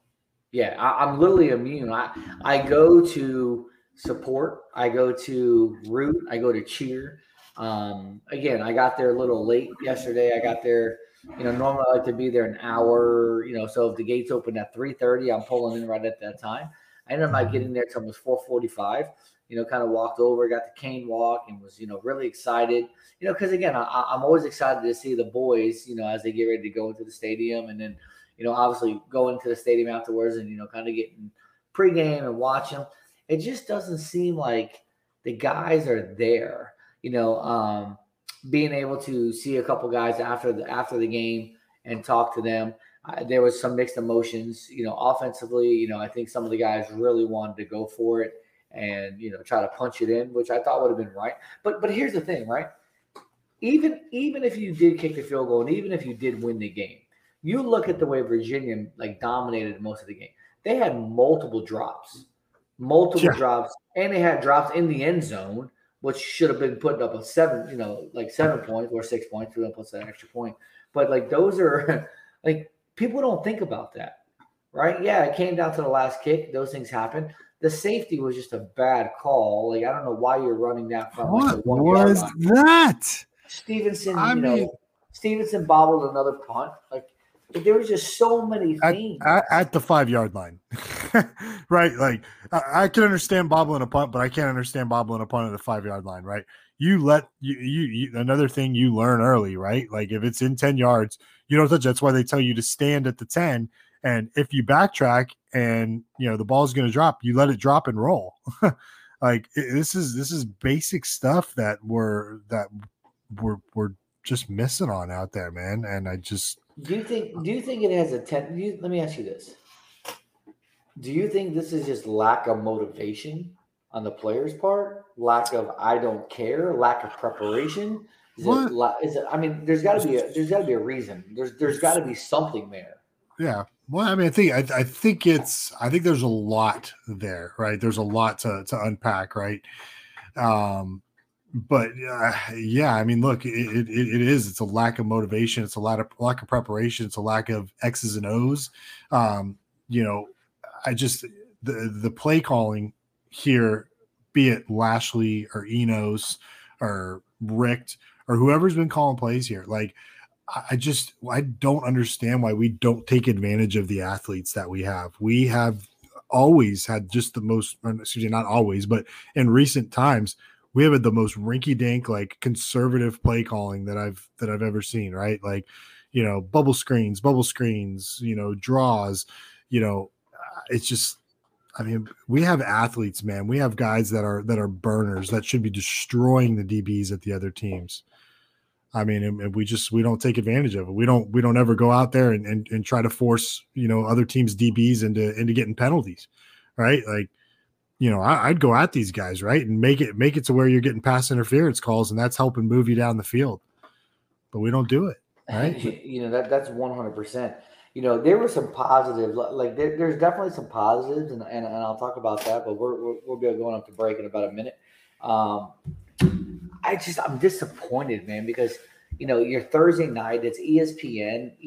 First of all, this like there's nobody in the stands, which is number one frustrating to me. Like there's no reason why the Rock isn't filled up. You and I were talking about this yesterday, Bird, and we could probably go into it a little bit more.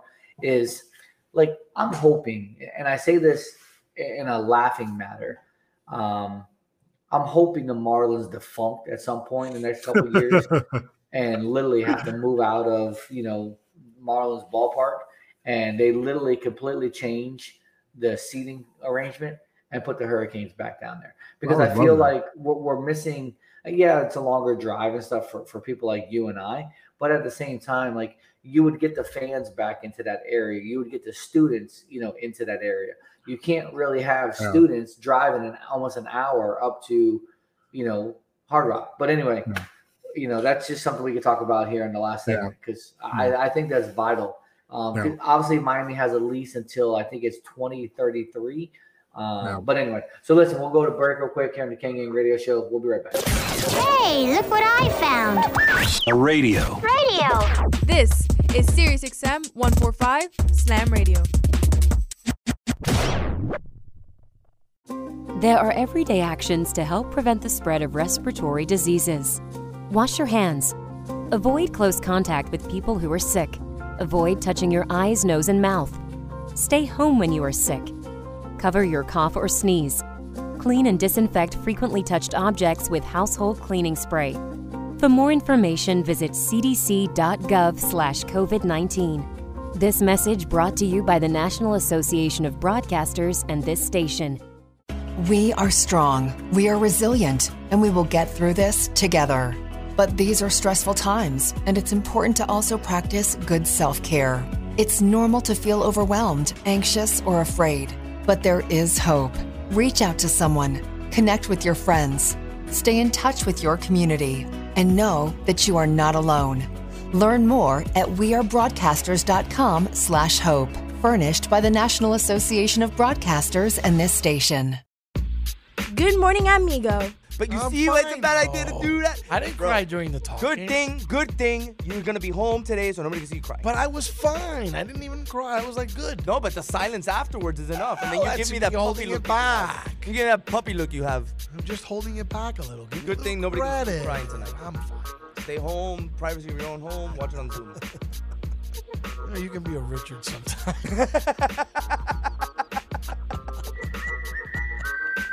Good morning, amigo. Weekdays, 7 to 11, only on SiriusXM 145 Slam Radio. We'll be back with Kane Gang on SiriusXM 145 Slam Radio. Social Security is with you through life's journey from birth to retirement. As your life changes year to year, so do your needs. For over 80 years, Social Security has helped to meet your needs and is committed to improving access to the services that make a difference in your life. Today, you can verify your earnings, estimate your future benefits, apply for retirement, manage your benefits, and even change your address, all from the comfort of your home.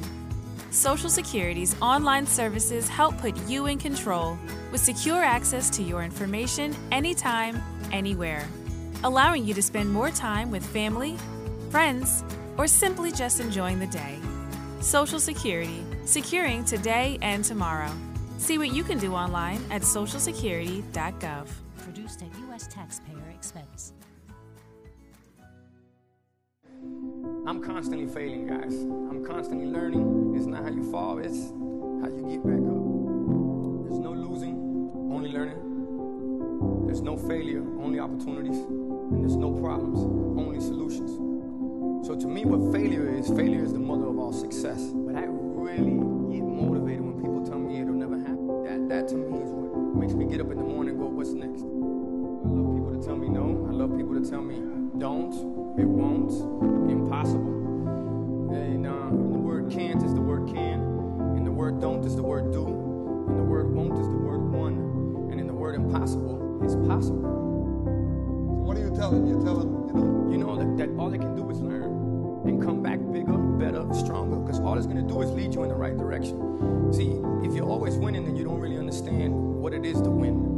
You got to take those losses. You got to take those hits. There's got to be the valleys, the peaks, the ups, the downs. In order for you to, when it does happen, you go, wow, qué rico. You know, this is what it's all about. On behalf of all of us here at Slam Radio, we would like to thank you, Pitbull, for making this dream become a reality. Slam Radio, what's up? From Enrique Santos, 1249, iHeart Latino. And now we're back with Kane Gang on SiriusXM 145 Slam Radio.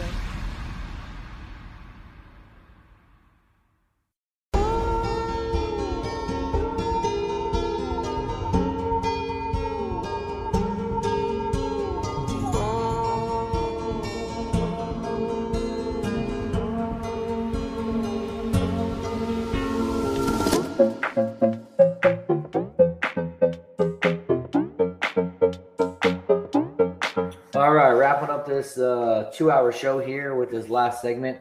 A couple things like we were just talking about is, at what point or how great would it be if the Marlins really did defunct or moved or, ended up going somewhere else, right? I just think that would bring so much more dynamic back to college football, having Miami back at the OB location and an updated state-of-the-art type of facility. Retractable roof. Retractable roof.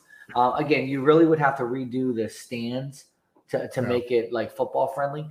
But that old East End zone view of the Miami skyline, bro. I just think it would be phenomenal, right? Yeah. Let's talk a little bit about the game real quick, because if you look at it, obviously offensively, what we saw last week, and again, we talked about the competition, right? The competition against Central Connecticut State wasn't going to be the same competition playing against Virginia or Carolina or Virginia Tech, So, TVD was literally 50% for 200 yards and 1 touchdown. Cam ran pretty hard today. I think he was over 100 yards and 2 touchdowns. Jalen Knighton hit the hole pretty hard. He was quick on his feet. He was quick to get around there. Bashard Smith ran the ball pretty good. TVD probably had one of the best runs, that I've seen in a long time out of a quarterback from the University of Miami. Man, that was solid.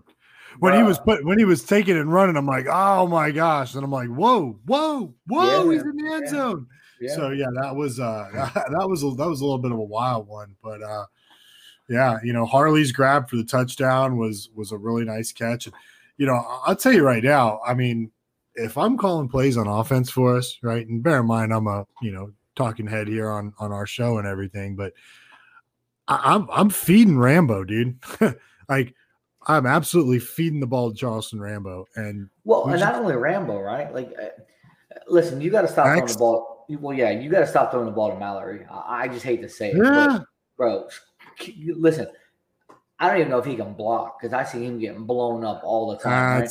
Yeah, I was going to touch on that. I'm literally with you. I would go Rambo, Harley, and X. Ramillo had. I don't even think Ramillo had a catch tonight. He did. He had a big conversion for us. He did. Yep. But he also had he had a big drop on third down too, right? Yeah. And then you look at the defensive side of the ball, and it's just, man, Brennan Armstrong he looks like he floats the ball so bad when he throws. Obviously Corey Flagg had a great interception. I was telling JD and Dolphin Derek right before that happened. I said, watch the slot guy do just a quick skinny slant, and Dolphin Derek looked at me with a pick and looked at me like, wow, because that's what. How about that damn touchdown where the guy from Virginia had bounced off a couple people and he just happened to look up and the ball fell right into his hands. You think about that though, right? Like, you look at Marcus Clark, and I'm glad you brought that up because again, inexperience type thing, but. Marcus Clark goes up. It should have been an interception, but obviously, traffic. Drops the ball and literally lands on number 3, and then he just rolls over and it's in his hand. That's 7 points. That was definitely a takeaway that Miami should have had, but that definitely hurt because that gave them 7 points. You look at that touchdown and you look at that safety. That's 9 points right there. Like that's hard to come back from. You had a turnover. I mean, there should have been a couple. Like Cam probably should have had two picks that he didn't have. But I thought the defense played well. I look at people like Cam, James Williams, and Leonard Taylor is just phenomenal out there. The last 2 games, I wanted to see how he responded off of that Central Connecticut State game and what he did against a Power 5 school. And he was manhandling those guys on Virginia's O-line today. He looked really, really sharp. Yeah, 100%, man. Again, comes down to the point where, for the second game in a row, the young guys are pushing the older guys off the field, and that needs to continue to happen, man. You got to put your guys out there that you can rely on and that you can make plays. And, if these guys aren't, it's time to sit down, man, and look, I mean, one of them is Bubba, right? I mean, I hate to call the kid out by name, man, but look, he's supposed to be one of our stars and one of our leaders, man. But, he hasn't made a play all season. I have not seen it. Obviously, there were some. I was able to. Again, I don't like to throw dirt out there or kind of throw anything out there. I just know that Bubba and Ed Reed were having some, a nice discussion out by the player, area where they were leaving. And don't know what was said, just kind of stayed out of it. But it definitely looked like somebody was either getting some coaching or being able to have a goat kind of just give you imparting some wisdom to a youngster, if that makes any sense. But again, it was – but that's what – so let's talk about this. And let me get your thoughts on this. Manny loses to UNC. You have to cut ties. I just think absolutely, dude. I think you have to cut ties. You're 2-4 at that point. Yeah, absolutely, man. So if you cut ties, 2-2 in the ACC. Again, and you and I talked about this a little earlier. I know where you're going with this, and I had the same thought of the game, so I'm 100% on board. So do you approach somebody like Ed Reed as an interim head coach? And if you do, does he accept that role? Or do you go to somebody? So another name I thought of is Jess Simpson. I think he would be a high caliber type individual that I think would be able to lead that program on an interim basis. Those are the 2 guys I would look at. I wouldn't look at it Rhett Lashley because, again, bro, I just don't know. I just don't know this play calling and what we're doing. I haven't been impressed. I've not been impressed. But so here's what I would do. I mean, I'm all in on the Ed Reed thing, right? Because I think you just need a guy to sit back and actually just be your head coach, right? Not to be too involved in anything other than just the overall decisions of the game, right? I'd give T-Rob the defense, right? Like, go ahead, take it. You've been a DC. You've called games before. It's yours, right? And keep Lashley as the OC, right? And then that really keeps everybody in position, and it just puts another guy at the head of things, making the decisions for the team, man. I just feel like your head coach should be somebody that has some type of like verbal passion. Yep. Because you can't be statue. Like and not for nothing, like the Zebras tonight were all in on Miami. It's just they never get an opportunity to benefit from anything. Like Miami gets the worst calls, thrown to them. Like obviously there was one call that wasn't called. Zach McLeod actually had a great sack, but he was completely getting manhandled and held the whole time, and yet they don't call that, right? Yep.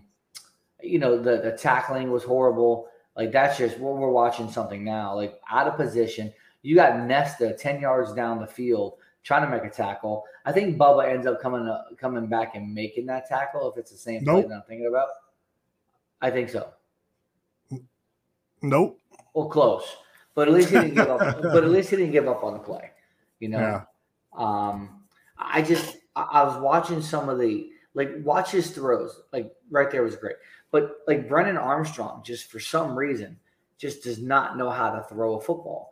TVD just looks like a straight gunslinger. He puts the ball where it has to be, and I'm excited about him moving forward into the future because I think that's what's going to be our future. Obviously there was guys that weren't there tonight, so that was a play there that was huge. You knock the ball down, ends up being a touchdown. Wow. Yeah, I mean, I don't know if you can really fault anybody on that. Clark goes for the interception and just the way the ball that was kind a of fluke bounces. play. Correct. That was definitely a fluke play.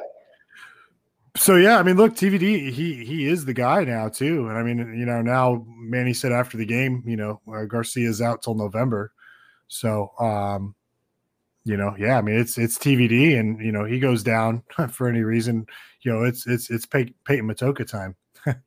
Or Ryan Rizek, one of them. Or Ryan, yeah, or Rizek, man. So, we're this was a great scramble. Watching the play.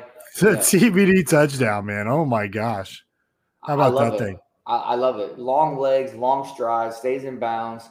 And this is where, again, you go on vision a 4-minute on that. drive. Yeah. The vision on that. I'm gonna run that one back too, just to see like the vision of because I didn't see what he saw. Let me get back over to the screen here.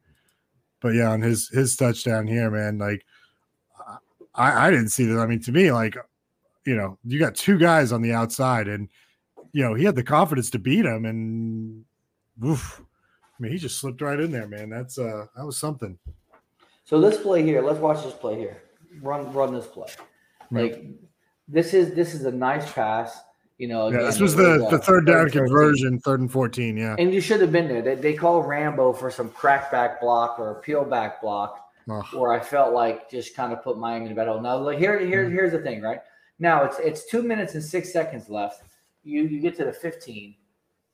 Blink, man. Feel so bad for Borregales on that, man. I mean, but yeah, he's got to hit that, man. And look, the kid's going to learn from it, right? Like, he's a great kid, great family. His brother's an awesome kicker. I'm sure his brother's been there where he's at right now. I'm sure they've probably already talked on the phone and everything. And,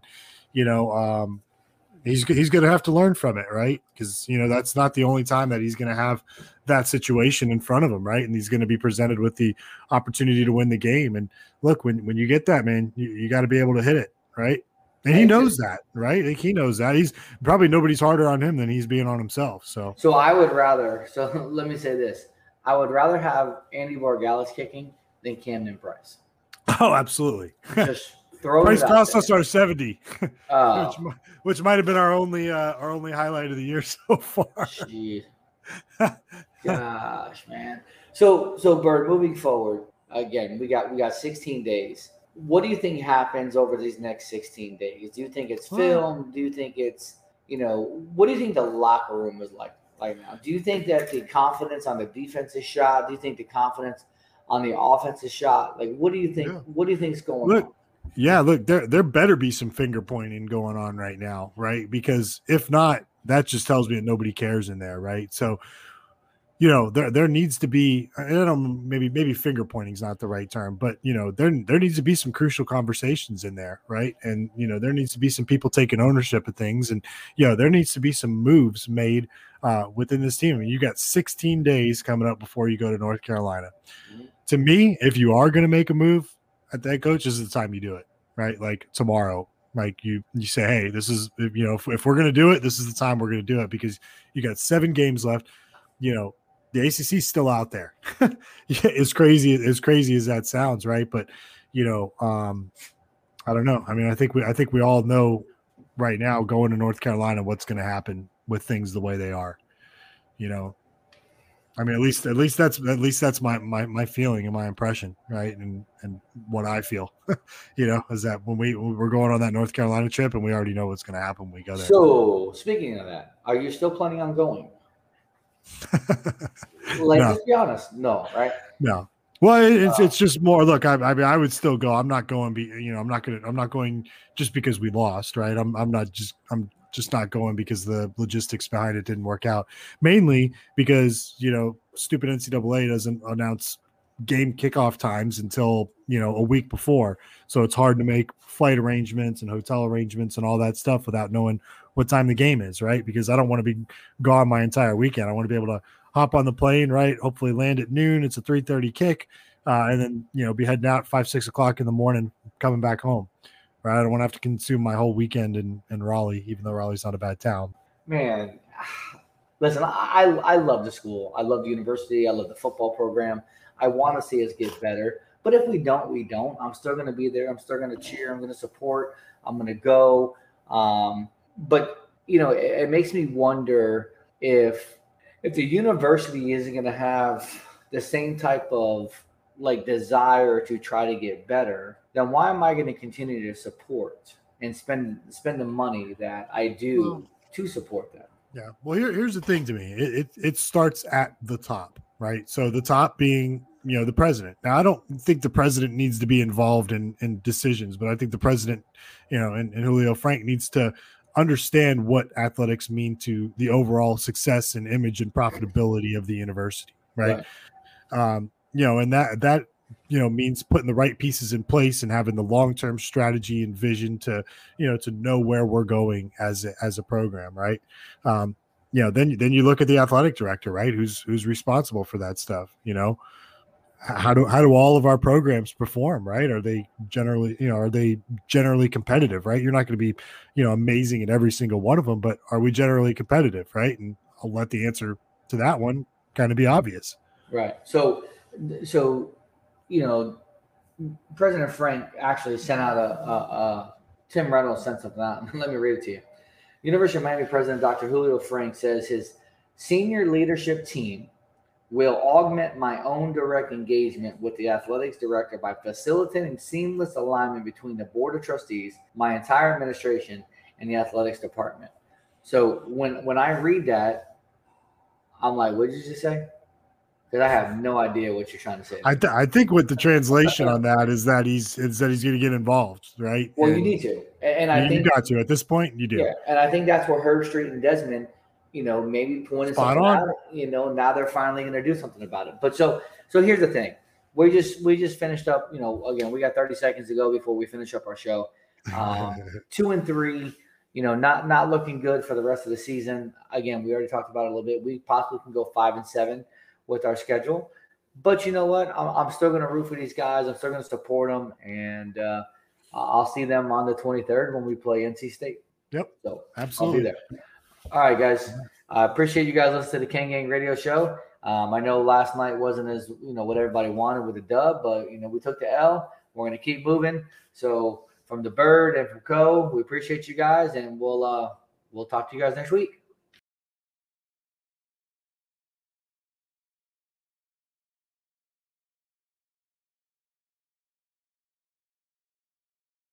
The views and opinions expressed on Kane Gang are entirely those of the host, guests, and callers and do not necessarily reflect the opinions of Slam Radio.